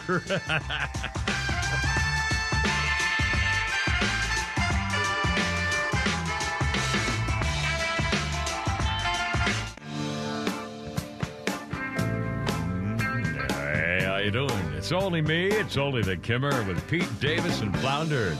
10 before 5 with Eric Clapton. You've been told, so maybe it's time to learn. Yeah, well, on this day, 1968, filming began for Rolling Stone's Rock and Roll Circus. As well as clowns and acrobats, John Lennon and his fiancée Yoko Ono performed as part of a supergroup called the Dirty Mac, along with Eric Clapton, Mitch Mitchell, and Keith Richards. This was originally meant to be aired on the BBC, but the Rolling Stones withheld it because they were unhappy with their performance. It was eventually released in 1996, not 1968. Rock and Roll Circus. And Clapton was part of that deal. All right, there you go. What was his big song? Do you have a big... Slow. I mean, he's got a million. Lay Down Sally. Layla was a big one. Oh, Layla. Yeah, that's the one I'm thinking of. Derek and the Dominoes, yeah. I thought that was the Stones. Let's see. Our birthday... Shut up. I thought all of them were the Stones. Dave Clark 5. Did you see, and Flounder probably knows this guy, I've heard of the Blur, but I've never heard of anybody in the Blur. No one will remember the Blur in 20 years. But the lead singer of the Blur is attacking the Rolling Stones for putting out the same music they've been putting out for 20 years. Oh, blah, my blah, God. Blah. Shut the blank up. If you're still putting out music like they are at age 80, if you're still even relevant at age 80, please. Shut the front door, God. Our birthday list includes Rita Moreno, 92. She's an EGOT. Rita Moreno, 92. Grandma Lydia on the Netflix reboot of One Day at a Time. She's one of the very few people to win all 4 major entertainment awards. She won an Emmy for The Muppets, The Muppet Show, a Grammy for the Electric Company album, an Oscar for West Side Story, and a Tony for The Ritz, EGOT Award. Rita Moreno, 92. Good for her. Wow. And a quick historical note here for you, if you don't mind. 1950. Exhausted and frozen troops with shot-up vehicles landed on the Hamhung shore in North Korea. 20,000 American GIs engaged in a bitter fight with the communist heathens that stretched for 50 miles. On this day in 1950, you may have heard of the Frozen Chosin Reservoir. General Ray Davies, who passed away a couple of years ago, as I recall, was a Medal of Honor recipient, famous for the Frozen Chosin. And the Tootsie Rolls. And the Tootsie Rolls. In fact, we maybe tell that story here in a second. First, we have a phone call. Let's get to the phones. It's Mark. Mark on the horn with the Kimmer, Pete, and Flounder. How's it going, man? What's up? Yo, great, Kimmer. I'm hoping you'll ramp up the output on your amplifier for this station. It would be great if you could. We're working on it, that's for sure. Yes, sir. Excellent. Netflix, here's what you do. You click on the movie. About 60 seconds or so, Netflix has to pay the royalty. Stop. Rate it as awful. Do it repeatedly. The other one is, if the name of the movie is DEI, let's ask a simple question. Yeah. That's different. Oh. E stands for equal. How can you have different and equal and the same? I don't understand it. I'm a little confused. Yeah, well, we all are. You're not alone there, Mark. Actually, it's them, not us. Yeah. Somebody's sure confused, and it's so pervasive. It's just like they're doing it on purpose. It's not that they're waking up in the morning and saying, "How can we fix this again today to try to make people do the way we want them to do this thing?" It's just it's just perversive to me. You know how you fix a cat? That might be an option. Yeah, there you go. Hey, Mark, thanks, man. That's some great ideas. I hadn't thought of that. Look at it for 60 seconds to make them pay for it, and then rate it as horrible and do it over and over and over. Yeah. All right, thank you. Thank you, Mark. Have a great day. 4:55 here with the Kimmer, Pete, and Philander. By the way, Pete, we're going to do some girl news here coming up here. And when we're starting, I got to start doing and I've got to stop saying I don't know what's going on with me. We have Holy Crap Sports coming up. I wanted to ask you one thing before that. By the way, I saw the Army-Navy game, Invocation, and the national anthem. Really liked it. But first, let me ask you this. Did you have a problem with that much publicized call on the Kansas City game preventing Travis Kelce from scoring that touchdown to give him the win? I'm going to go in depth in sports about this, but no, that's the idiot was lined up all sides. If you don't be screaming at the referees, they're doing their damn job. They don't have to give you a warning. The idiot is literally looking at the ball in the center, and he's still half a foot over the line. He's a moron. That's why he was sitting on the bench on the last play of the game when they needed him. He's sitting on the bench, and in fact, they had to come out today. Andy Reid says we're not going to give up on him. He made one mistake. Of course, you don't give up on him, but he's an idiot. Yeah. And again, it wasn't like he was the only one. The other side, as I recall, did the same thing, and that was apparently another issue that they weren't called on the other team before that, or something. I don't know. They're saying, well, okay, as long as they have humans doing it, this is going to happen. I know. Anyway, I can't wait to hear about Holy Crap at Sports. Also about my jinxing the freaking Falcons. Obviously, what? You've been around since 1966 or something? What are you talking about? Well, good Lord, I don't know. They suck as a franchise. Well, it was just what a way to do it. It's embarrassing that they are the NFL franchise in this city. It's embarrassing. Yeah, I know. Incident at 5:57. By the way, I saw a headline. Apparently, the Democrats are turning to Hillary Rodham P. Stinky Fart Cabbage for help for the election. To see, oh my God, they're going to kill him. If they're going to get Hillary Rodham P. Stinky Fart Cabbage involved in the Democrats, they're going to kill him. They're going to kill him. Oh my God, they're going to kill him. 4:57. By the way, speaking of these freaking Democrats, it figures this year's New Year's celebration here in Atlanta, no peach drop. Another failed Democrat city. Bah humbug for Christmas. No peach drop this year. And you know why? They're afraid too many white people might show up and take over. And the other reason is the money. The mayor admitted the city spent all their money on celebrating the 50th anniversary of hip-hop. Yeah, it would cost like $50,000 apparently to have the peach, or $500,000. Sorry, but to have the peach drop, I don't know why it would possibly cost that much money. But there, it was debuted in 1985 at Underground Atlanta. It was a popular gathering spot. But this year they had the let me see. Instead of the peach drop, they got the Debrat at the peach drop last year. Young Blood Z, Jagged Edge, Jermaine Dupri, Blanco Brown rap singer, a bunch of these stuffs that debuted, and they spent all their money celebrating the 50th anniversary of hip-hop, and now there'll be no peach drop because that's only, Christmas, which comes way second to hip-hop, as you know. And also, just very quickly, and we're going to get to girl talk here about whether the feminism movement ruined the chances of women who are now saying in their 30s, holy cow, what have I done? But first, just to wrap up what Google did this year in 2023, the Google Israeli-Hamas war topped news trends at Google in this year. Number 2 was the Titanic-bound submersible that exploded and imploded in June. That was the number 2 Google search. The devastating earthquakes in Turkey and Syria, number 3. The top trending person of this year, Damar Hamlin, the safety with the NFL Buffalo Bills who had that heart attack or cardiac arrest. He was number 1 top trending person. Number 2 top trending person, Jeremy Renner, had that serious snowplow accident in 2023. Matthew Perry and Tina Turner led the search for notable individuals who passed away. And very quickly, World of Entertainment, Barbie number 1 dominated Google. Oppenheimer dominated number 2. The Indian thriller Jawan 3. Anyway, we got some more of this stuff of what's going on with Google. And then girl news, standing by. And we'll redo the Saturday Night Live debacle. So unfunny, it's almost ridiculous. In fact, it is. 5 o'clock, Kimmer, Pete, and Flounder. Stand by.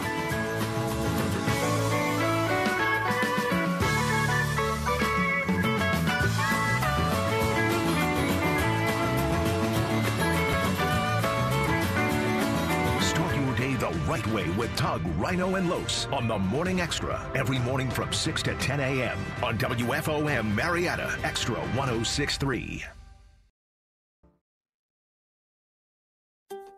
The warm air, the sounds of baseball, it's got you thinking about hitting the road. And no matter where your adventures take you, Subaru of Gwinnett has a vehicle to get you there safely and in style. Like the 2024 Subaru Outback, sporting standard symmetrical all-wheel drive and up to 32 miles per gallon. Or the 2024 Subaru Forester, the SUV with a spacious and comfortable interior for everyone you want to bring along. Start your shopping online at SubaruofGwinnett.com, then come see us for a test drive on Satellite Boulevard in Duluth. In today's fast-paced world, your business deserves banking solutions that are as dynamic and cost-effective as you are. Solutions like free business checking from LGE Community Credit Union, free online and mobile banking, no minimum balance required, plus no maintenance fees and dividends on your balance. At LGE, we're a smarter way to bank. See what's possible for your business at lgeccu.org. No monthly maintenance fees. Other service fees such as NSF, overdraft, wire, and stop payment fees still apply. Not all businesses will qualify. Membership eligibility and base savings account that keeps a $5 minimum balance required.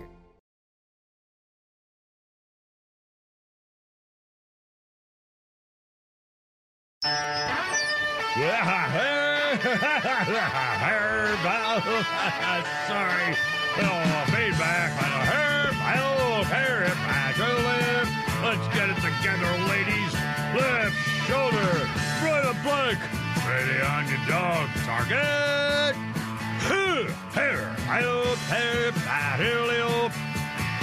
Road guards out.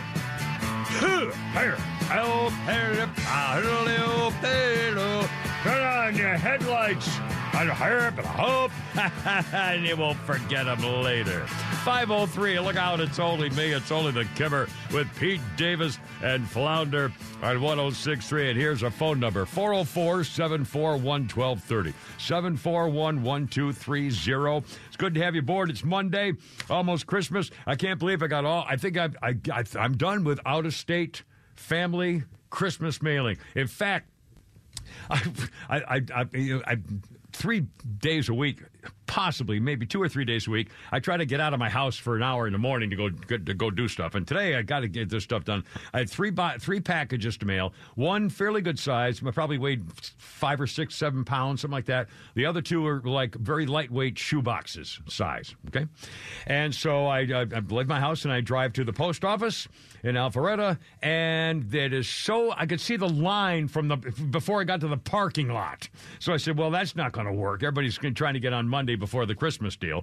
And so I said, well, I'll just go with my local UPS guy. So I walk into my local UPS guy off of Old Milton or whatever it was, and there was only one other person in there, and the lady took me right away and took boom, bam, pow. I'm in their system from years ago. So they said, oh, I said, I forgot to put my return address. She says, oh, we've got it. And it was all in there. I typed up the thing. It took probably 2 minutes to get the 3 packages all done. And the prices. For the it was probably a 6 or 7 pound package was $40, and the 2 lightweight, almost nothing in them, very very lightweight shoe boxes were another $40 total.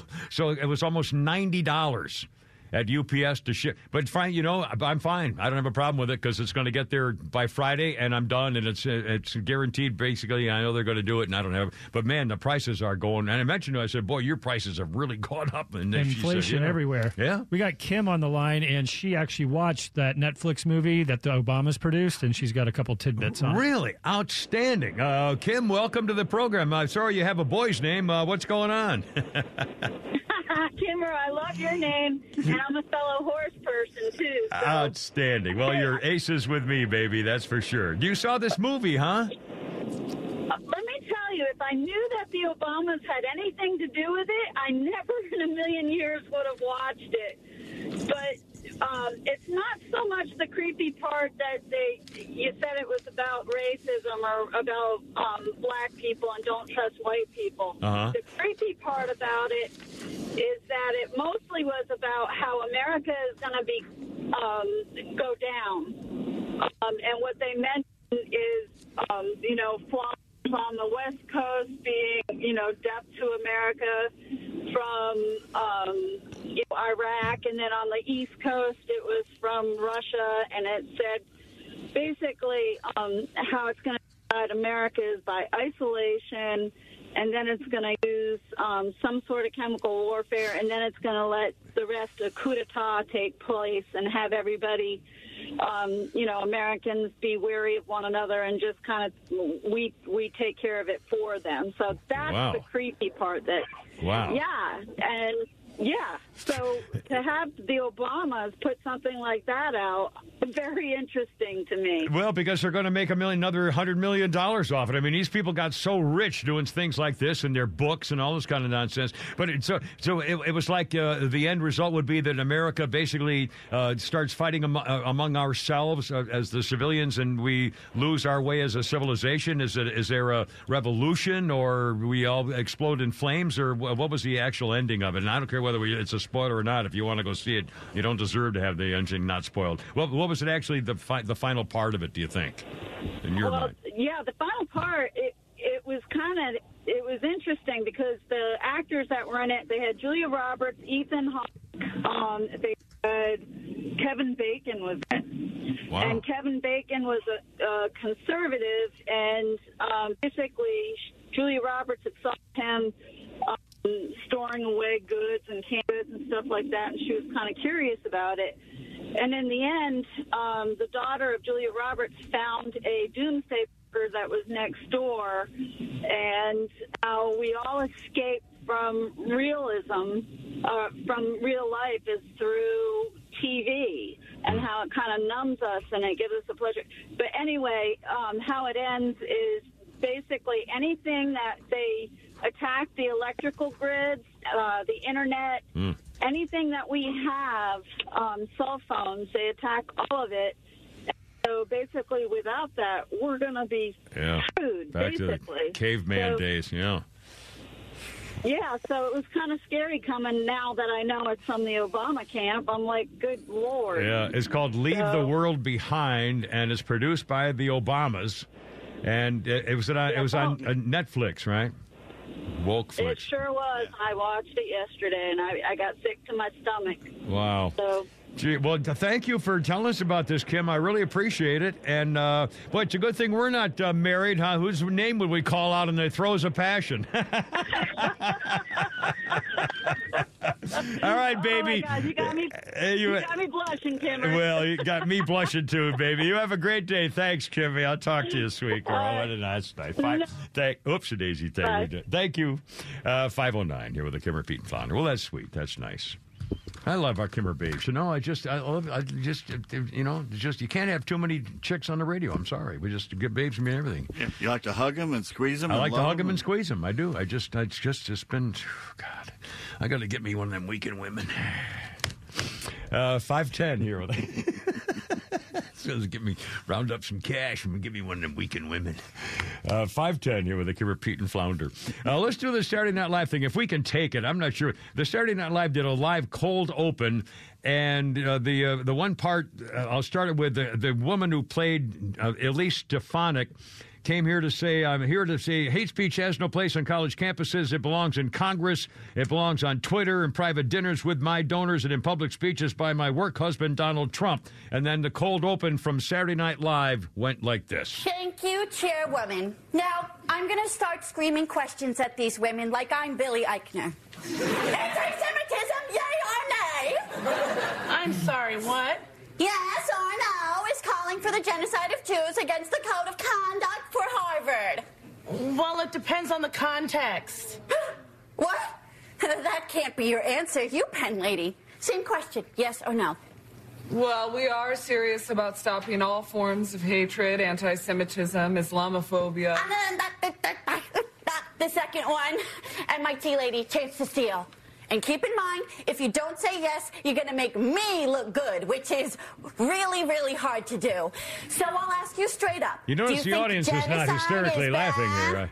Could I submit an answer in writing at a later date? Am I winning this hearing? Somebody pinch me.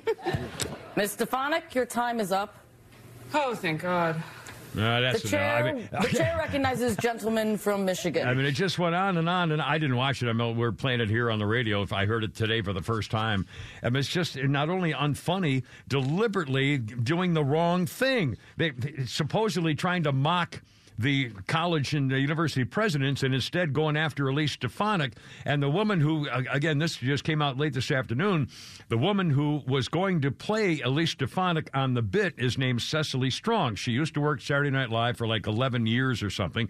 They brought her back as a guest appearance person, and she was supposed, in the dress rehearsal, she was Elise Stefanik. And she did the dress rehearsal as Elise Stefanik. After the dress rehearsal, she said, I can't do it.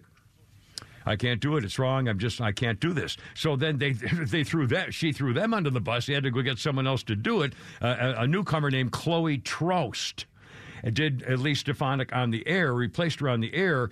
And it was just not only unfunny, the people are saying, well, she had a problem with the uncomfortable with the sketch and what it stood for about the Jewish hate going on. But again, the whole thing is just an abomination. And finally, the reaction all over the country, even by Democrats also, was saying, what are you people doing? I mean, you've lost your way. This is career-destroying gaslighting is what's going on. I think heads will roll at Saturday Night Live over this. I think this could be a massive backlash to them. If anyone's still watching, But I'm telling you, I think careers will be destroyed over this. Well, coming up, we're going to do Holy Crap at Sports here in a second. And coming up, you're going to hear what's the latest from, well, not verbally, you're going to have me talking about Alan Dershowitz. And my opinion of this is very simple. If they fire all of those university presidents who are so woke and all the boards of directors, it won't mean a damn thing. The only thing that's going to make a difference is if they stop teaching what they're teaching now, how to be woke, and start teaching the things from To Serve with Love about how to live your life to be a better person and make the world better and your job better and your family better. My God, man. 514, Kimmer, Pete, and Flounder. And we got it all going today. Look at it.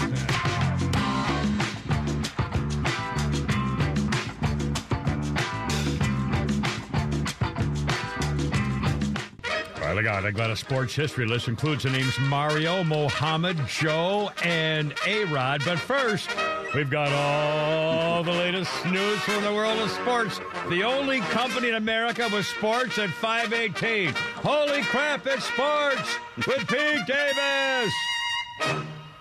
Well, the 3-year experiment in mediocrity has run its course. After blowing a late lead at home against divisional rival Tampa Bay yesterday, 29-25, the Falcons now find themselves fighting for a chance at a wild card instead of leading the NFC South as they began the day Sunday. And once again, as we see week after week, with the game on the line and needing to get into the end zone, a quarterback throws the damn ball short and the game ends in a loss. Desmond Ridder threw the ball to the 2-yard line. Yeah. It was caught. Yeah. But according to the rules of football, which have been around a while now, you have to get it in the end zone on the last play. Well, that's not fair. It was like watching... I mean, seriously, they got to change the rules. Don't they know the Falcons play in this league? They just don't get. This goes back to Matt Ryan days. He did it over and over again. Yeah. It's been almost 3 years into the Arthur Smith reign, and frankly, this team is just wallowing in ineptitude.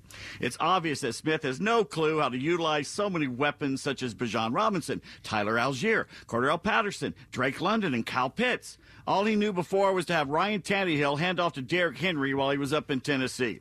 It's time the porn stash and his turnover machine of a quarterback ride off into the sunset. And it seems most Falcons fans agree the Benz was half empty. Even the improved defense couldn't keep Baker Mayfield. That's right, Baker Mayfield, the Hall of Famer, from scoring 29 and beating them down. Ridder will never be a star quarterback in this league. He's a Canadian Football League wannabe that at best will hold a clipboard most of his career. The best thing for this franchise, again, would be to lose out and replace the head coach and draft a new quarterback. At this time, I think they can keep the general manager. He's amassed some talent, especially on D. The problem is his head coach is over his head and has all the inspirational moves of a cold dish rag left out in the weekend rain. They have the easiest schedule in the NFL, and 3 years in, we're at 6-7. Blah. And their most consistent player, even he came up short. Younghoe Koo missed not one but 2 field goals, so I'm thinking his back may be hurting a little more than someone has been letting on. Wow. Very disappointing. Very disappointing. It's extreme. I mean, I tuned in for the last 9 seconds thinking I don't want to be a jinx, like I've always said, and sure enough, they throw 2 yards short of the end zone. Bloody jinx. The Bills beat the Chiefs in Arrowhead Stadium thanks to the dumbest play of the season so far. Kansas City got the go-ahead touchdown with about 2 minutes to play when Patrick Mahomes hit Travis Kelce on a long pass. Then Kelce had the cojones given to him by his girl Taylor in the suite before the game to throw a pass of his own behind him, lateraling to Kadarius Toney, who took it in for a 49-yard score. Unbelievable. But it seems Kadarius had lined up in the neutral zone before the play. Replay showed the moron staring not only at the center, but at the damn ball, too. Yet there he was over the line. The play was called back. Travis and Taylor's storybook ending was not to be. After the loss, Mahomes was whining about the officials calling the penalty. But hey, buddy, how about teaching your dumbass teammates how to line up before play? They don't have to warn you. It's your grown men line up correctly. It's not that hard. Well, first of all, you do it every day. I mean, they know when they look. You know where you. I was a lineman my first 2 years in high school football until I went, changed to getting the ball and everything. But you can know where you are. You know where you put your fist down. You're next to your buddy too. So I mean, there's no possible way that he didn't know that he was trying to get an advantage over the guy on defense. And he got screwed. Well, social media, of course, has been very kind to Kadarius afterwards. Lindsay tweets, I can't wait to hear Taylor's song about Kadarius. Andrew said Taylor Swift is going to subtly destroy Kadarius Toney on her next album. And this is interesting that you mentioned this earlier today. Tommy wrote, Taylor Swift gonna head to the studio and ether Kadarius Toney. If you've ever had ether, you know it. Yikes. And maybe the best meme was the one with Taylor and Travis. They're walking down the street holding hands, but Taylor is looking back over her shoulder, admiring Buffalo quarterback Josh Allen. Yeah, I thought that was nasty. I saw that. That was, yeah. Taylor is switching. No, that's mean, man. That's awful. And as predicted here weeks ago, Chiefs fans are starting to talk about a Taylor Swift curse. Uh-oh. And Tony Romo called her his wife on the CBS telecast. Yeah. Former NFL tight end Frank Wycheck has died. He fell inside his home in Chattanooga on Saturday. His family found him. He was unresponsive, just 53 years old. Part of the Music City Miracle in the 2000 playoffs. Titans were behind 16 to 15 seconds left in the wild card game against the Bills. Wycheck took a handoff from the fullback, threw the ball across the field, and the receiver ran 75 yards for the game-winning touchdown. Very controversial. Yes. People said it was, not good. But he's in the Ring of Honor, so Wycheck had 28 touchdowns during his career, so that's kind of sad there. The Shohei Ohtani sweepstakes are over. Surprise, surprise, he's a Dodger. He's staying in Los Angeles. $700 million over 10 years, largely deferred, so the bums won't be salary constricted signing the other players. He's a money-making machine, both here in the States and in Japan. The Dodgers will make money on this deal if he stays healthy. This will be a pittance compared to the money they will make. And he did the right thing by deferring so much of it that they can still go get other good players. That was the dangerous part for the Braves and the Phillies and everybody else in the National League, is that they're going to still be able to get more guys. And that's funny because I think that some really good sports guy just said that 30 seconds ago. I missed that 1 second. I'm looking right here. I can see you. You're looking right at me. You can see me. Well, you're so enamored with the visuals that you're not listening to them. Yes. Well, thank you very much. Okay. And coming up, a strange story. I have a comparison salary story in light of what you just said. I'm telling you, we're going to be doing sports after the bottom of the hour because there's a lot to talk about. Go through it. I like it. A strange story about Ohtani came out Friday. Sports reporter John Morosi of MLB Network erroneously reported the Japanese star was on a plane from L.A. to Toronto, inferring he was about to sign with the Blue Jays. Well, several hours later, and after being called out by Braves mascot Blooper, Morosi issued an apology saying he was wrong. Blooper, who says he's the most followed MLB mascot on Twitter, tweeted, "If another hour passes without any major MLB news dropping, then Morosi should have to get fraud tattooed on his forehead." Oh, wow. Jeez. So after John's mayor tweeted, 17 minutes later, Fraudosi tweets an apology. "Once again, I am forcing the change I want to see in the world." Oh, my Lord. But it turns out the Blooper wasn't the only person affected by Morosi's false report. Millions of dollars may have been lost. Ooh. It seems bettors at the sports books in the U.S. and Canada rushing to bet on the BJs to win the series, with rumors of Ohtani's interest in Toronto. Their World Series odds improved from 15-1 to 8-1, behind only the Braves and the Dodgers. The bets poured in on the Jays. BetMGM Sportsbook, near 85% of the money wagered on the World Series odds on Friday was on Toronto. At the bet ticker at Caesars, it filled up with wagers on the Blue Jays ranging from $50 to $500.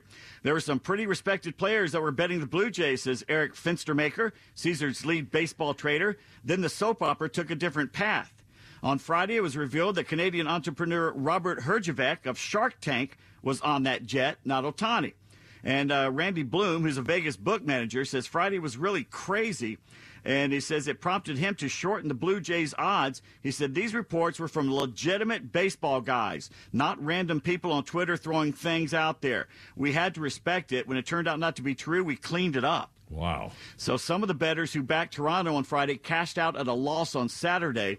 And, of course, he moved to the Dodgers, so the betting public has now shifted its support to the Bums. They have now moved ahead of the Bravos as a consensus World Series favorite at the sports books. Man. All because of Morosi doing what he did. Yeah. Ohtani's salary is more than the entire player payroll for at least one Japanese team, the SoftBank Hawks of Fukuoka. Oh. I bet you thought I was going to say something else. I thought that indeed. Yeah, we used to get away with that. We can't. Yeah, do we that can't do that anymore. No. So you know what this means, Kimmer? You know what this all means? What does that mean? When the Braves knock Shohei and the Dodgers out of the playoffs next season, the Empire of Japan will declare war on Atlanta. Expect to see zeros over the skies of Buckhead. This will not be pretty when this goes down there.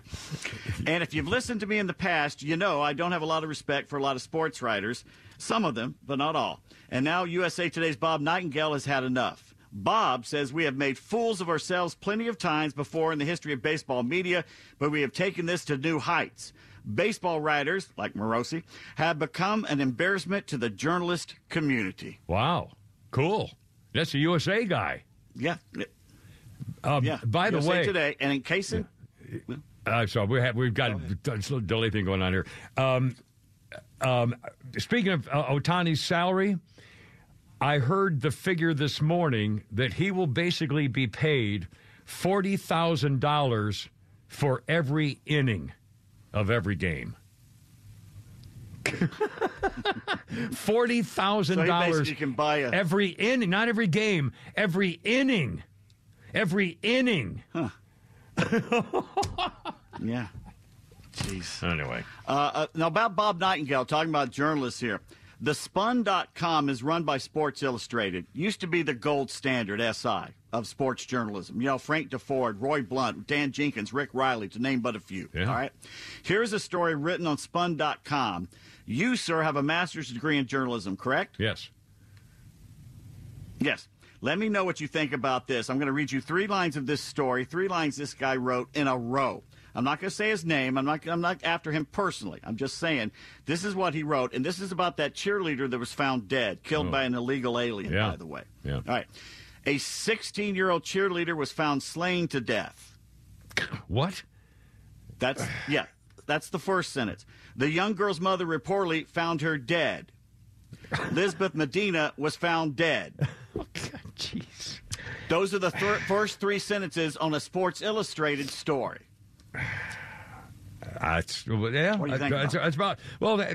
incompetent, lazy, shiftless. I mean, you can't. It's irresponsible. And something else I've noticed, and this isn't just on the Spun.com, it's on all these sports websites. They don't have any editors. They can have the greatest information in the world. These boys can't write. They can't. There's nobody sitting there going, you're using too many prepositions. You're repeating yourself. Like this idiot said she was dead 3 times in 3 sentences. Nobody's looking at this going, maybe you should rewrite this. They have no editors at any of these places. They're so badly written, it's hard. I wonder if it's just they can't afford it. Everything's, it's like you're trying to get customer service at the store or trying to get more aisles open or something. I mean, my God, I had to turn away from 2 stores now because there aren't enough people to take care of all the people. I mean, I'll bet you they just don't want to hire people to do the job right. The Braves have made a few moves on the coaching staff. If you want to mention that, no, we got a lot more. We got a lot more sports to come on. Don't worry, we got a lot more sports stuff to talk about, including some from me coming here too. 5:31 with the Kimmer, Pete, and Flounder. So here we go. Happy Monday. Look out.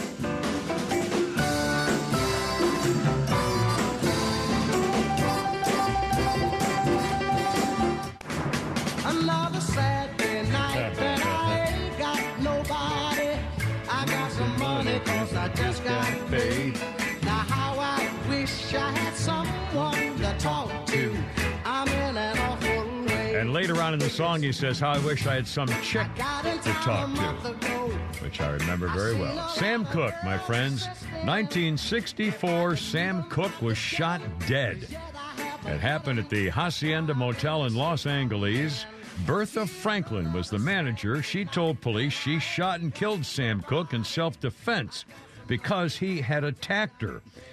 She claimed that he attacked her in her office while he was trying to find a different woman who ran out of his room after he allegedly tried to force himself on her. The LAPD said it was justifiable homicide. He ran out of her office wearing only a sports jacket and shoes, no underpants or shirt or pants. He was 33 years old. His family never really accepted this justifiable homicide thing. It was kind of, a little iffy, but it was weird every way. Of course, known for his, Saturday Night Cupid, Chain Gang, You Send Me, Change Is Gonna Come. Great singer, dead at 33. Yo. Let's see. And our birthday list includes, I always had a thing for this hot babe, Terry Garr. I like everything about I like her attitude.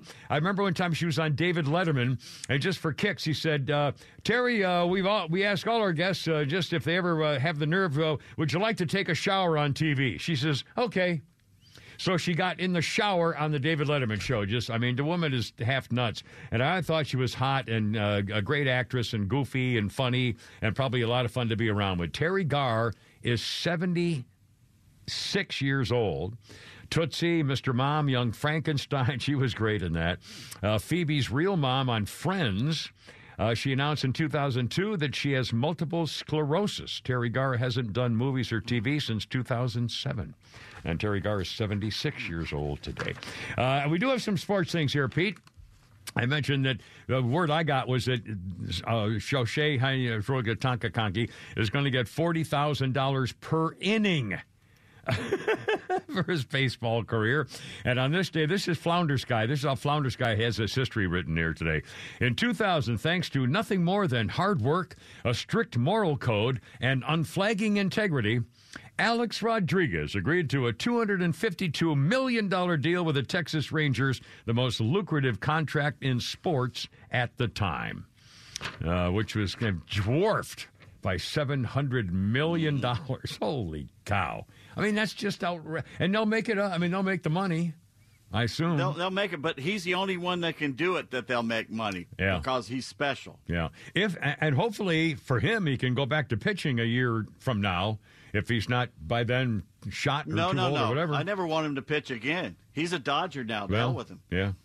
Oh, no, I agree. Personally, I agree. But in terms of his own self, I think he's really a heck of a guy. 2000, Mario Lemieux comes out of retirement after 3 years owning the Pittsburgh Penguins, and Mario became the first owner and player in hockey history.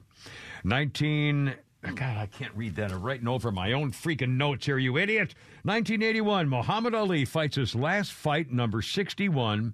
He lost to Trevor Berbick. Muhammad Ali's record was 56-5 with 37 knockouts.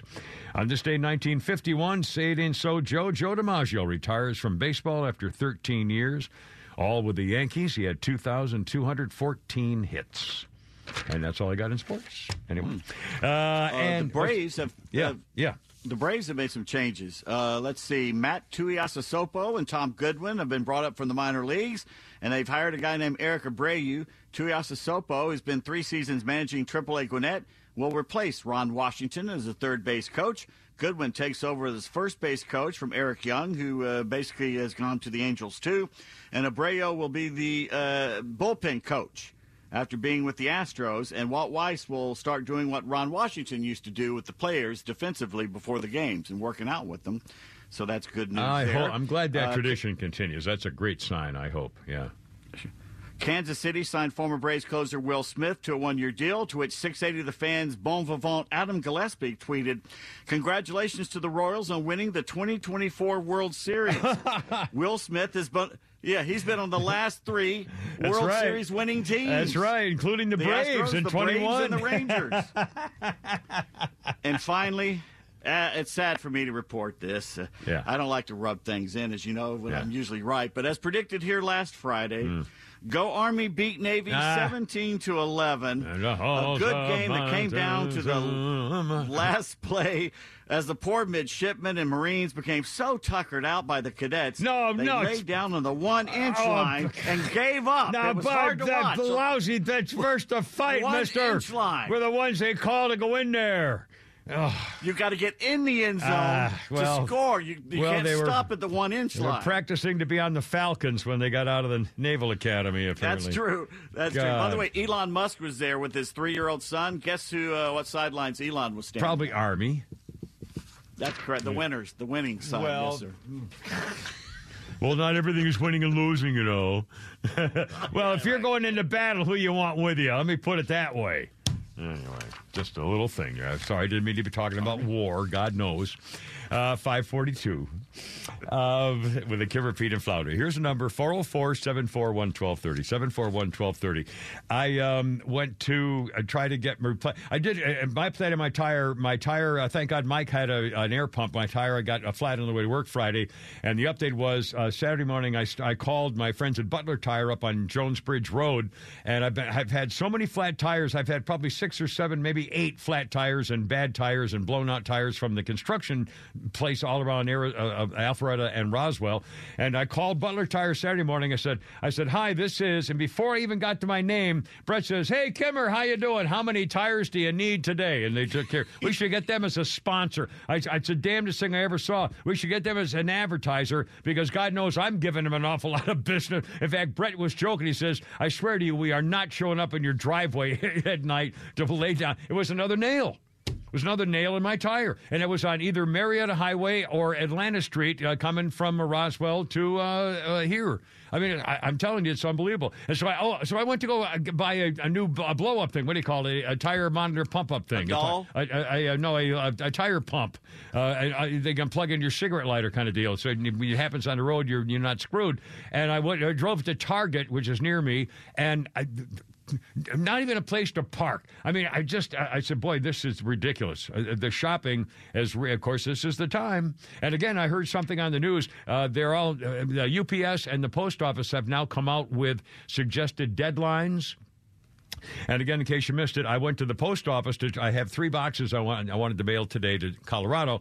And I went to the post office, and before I didn't even pull in. I got to the traffic light before the one in Old Milton and Alpharetta, and I could see the parking lot was jammed, and I could see in the window the line was atrocious. So I drove to my local UPS guy, and it was fine over there on Old Milton, and took about 2 minutes. Everything was fine. They already had me in the system, which I think is very handy. They type out all the stuff, bing, bang, boom. I got all my stuff to check.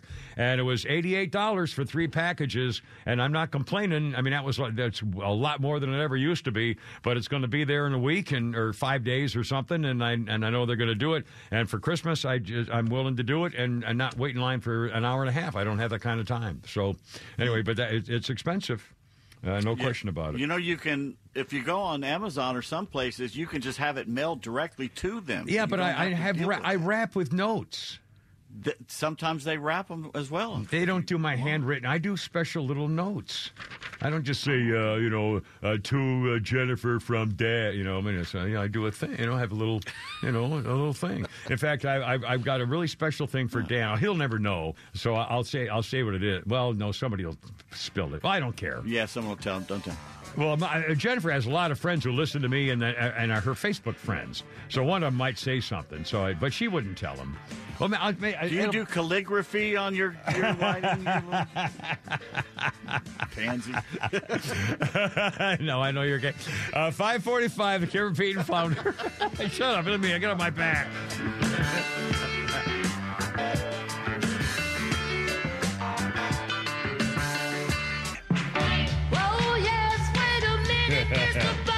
Now we got rock and roll. Hey, Mr. Postman. Boy, do I remember these days. 1961, the Marvelettes went to #1 with Please, Mr. Postman. The session musicians on this track in 1961 included 22-year-old Marvin Gaye on drums. And this Please, Mr. Postman gave the Carpenters their #1 hit and #2 hit in England, 1975. Originally 1961 with play a little Marvelettes here, Flounder, for just 20 seconds.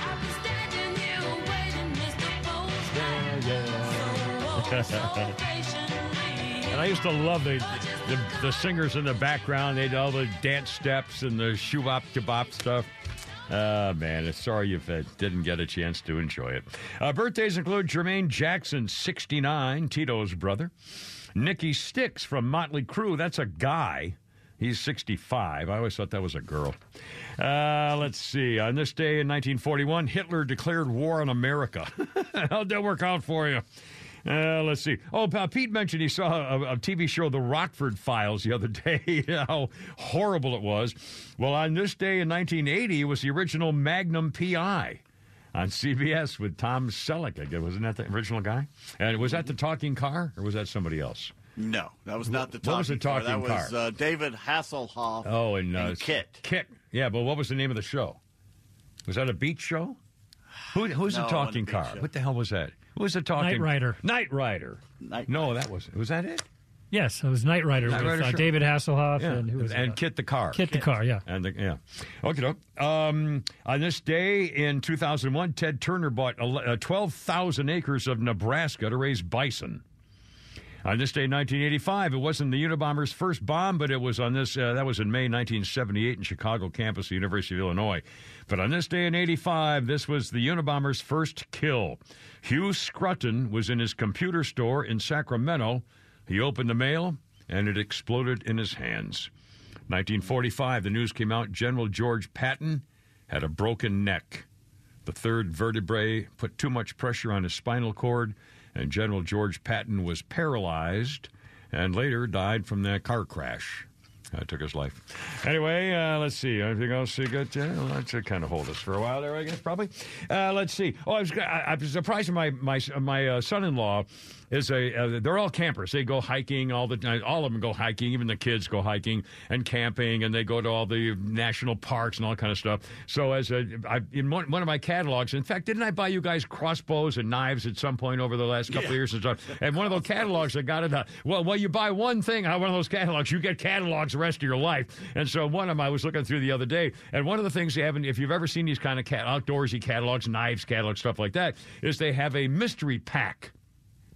And for a reasonable amount of money, you can buy a backpack, a knapsack, and it's filled with mystery stuff. You don't know what it's called, the mystery pack, and it's guaranteed to be worth 3 times what you paid for it. But you don't know what's in it. It could be, camping supplies with ponchos or waterproof matches and knife. I mean, whatever, stuff to take on. And so it's a big pack filled with mystery stuff. And so I got that for him, and I wrote a little note saying, I've always wondered what the hell is in these things, and now I'm hoping you'll enjoy finding out. Anyway, stuff like that. So that was my that was my surprise gift that I got from my son-in-law. Oh God, what? Flounder reminding me I missed something. What do you got there, Flounder? 553. Who is this? This is Ted Alexandria. I think I played this a long time ago, but it's a funny but a good one about getting old. Excellent, Flounder. Find myself waking up injured more and more. I don't get it. I go to sleep perfectly fine. Wake up with like a strained hamstring. I don't remember running in the night. Am I supposed to stretch before I sleep now? I thought this was the most low-impact thing I could be doing. Recently went up a font size on my phone. That was a big day. Oh, man, move the tassel over. Who knew the answers lie in the settings? I went as high up as they offered. I went like top line on the eye chart. I'm reading articles a letter at a time now. I'm like, that's a T. That's a backwards E. I've been peeing sitting down. Man, what a game changer that is. The old guys do not tell you. They just let you figure it out when it's right for you. It's a very zen thing. It comes into your life at the exact right moment. But I am not going back. Let the young guys stand, right? Got hopes and dreams. A stream you can depend on. Not me. I've got a spotty flow. I'm like an old rapper. It's a lot of, what? Make some noise. Oh, gross. What's his name, Alex? What's his name? His name is Ted Alexandro. Alexandro. 555. By the way, I mentioned Magnum P.I. a minute ago, Pete, and I forgot to mention this story, too, that you pointed out. Jack Hogan has passed away at the age of 94. Jack Hogan was a legendary character-type actor. He was one of the stars of the TV series Combat. in the 1960s with Vic Morrow. God, I never missed that show. In fact, one of the guys who was one of the character actors in that show was a former radio broadcaster that I knew when I got out of the Marines and moved to Phoenix, and he was in the show Combat. He was in a couple of the episodes. Anyway, this guy, Jack Hogan, died at 94. He was also in the A-Team and Magnum P.I. And he was Sergeant Jerry Miller on Adam 12. He was on the show. You ever watch the TV show Cheyenne? Remember that great big muscle-bound guy, Clint Walker? Clint Howard? Clint Walker. Yeah. Clint Howard is Ronnie Howard's brother. That's true. Clint Walker, in a ski accident, had a ski pole go through his heart, and he survived it. Wow, because of all the muscle in his chest, probably. And, although it went through his heart, that's weird. He was also in The Dirty Dozen.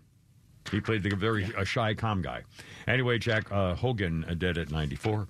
And let's see. God, I was going to say something about what the heck, and I totally forgot because I did that instead. I totally lost my place. Oh, no. I hate when it's a thing. It's a thing. I write notes now anyway. This poor woman named Melissa Pershling on social media wrote an essay for Business Insider. And she said, I'm 38 and single, and I recently realized I want a child.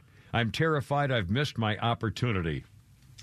She got a lot of hate mail from men saying, you lived a selfish life. You wanted to be your career girl. You didn't want a traditional man. Well, she married a guy when she was 22, a traditional guy, moved to a rural part of Idaho, and he wanted her to be a stay-at-home mom, and she said, this ain't working for me. So she got divorced from him, started her career, and got very successful, and then she got resentful when her husband said, gee, why don't you do some laundry and make me a dinner once in a while? She said, no, I can't be doing that. So she did nothing but a career, a carefree lifestyle, wined and dined, lots of dates, did anything she wanted. All of a sudden now she's 38 years old and says, oh my God, I'm panic-stricken.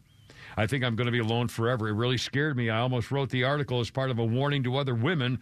Don't let feminism betray you. Don't miss out on the important things in life because you're enjoying themselves, and I don't think that's ever going to make you really very happy. She found urgency to find a stable relationship, and as it turns out, apparently she did find a guy. And she said her epiphany wanted a traditional life, the realization that the one hit her like a ton of bricks because she knew him before and he was just kind of a friend. And then she realized when she wanted a different place in her life, oh, my God, this is the guy. And this is kind of an interesting thing. Check this out. This is the one that God's been preparing for me. I've had relationships since where there were so many butterflies, and I was like, oh, gosh, checking my phone. Did he text me? Did he text me? And I realized that's not love. That's anxiety. I never knew where I stood with those people. I could never envision a future with those people. Now she's looking forward to a modest, meaningful, happy future with her man. And don't let feminism betray you. So she went out, she had her fun, she ran with the wild crowd, and now she wants a nice, stable guy that's, not going to slap her around. That's right. By the way, I'll save this for tomorrow. Dear Abby, which is almost too silly to be true. And then there's a story on social media of a lady whose husband went to the Christmas party by himself with all his buddies. And then he called at 1 o'clock in the morning. He says, oh, my God, our co-worker, this woman, is so drunk. She's thrown out. She's passed out. She took her home, and then he didn't want to leave her house because he's afraid she might have a problem, and she's all drunk and stuff. And so he stayed the night.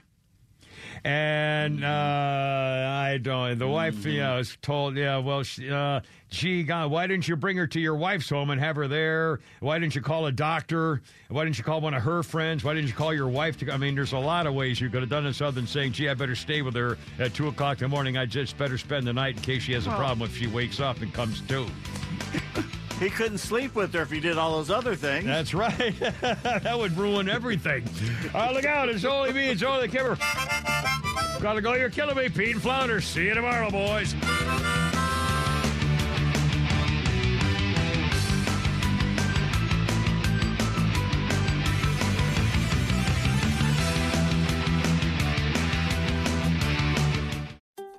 The warm air, the sounds of baseball, it's got you thinking about hitting the road. And no matter where your adventures take you, Subaru of Gwinnett has a vehicle to get you there safely and in style. Like the 2024 Subaru Outback, sporting standard symmetrical all-wheel drive and up to 32 miles per gallon. Or the 2024 Subaru Forester, the SUV with a spacious and comfortable interior for everyone you want to bring along.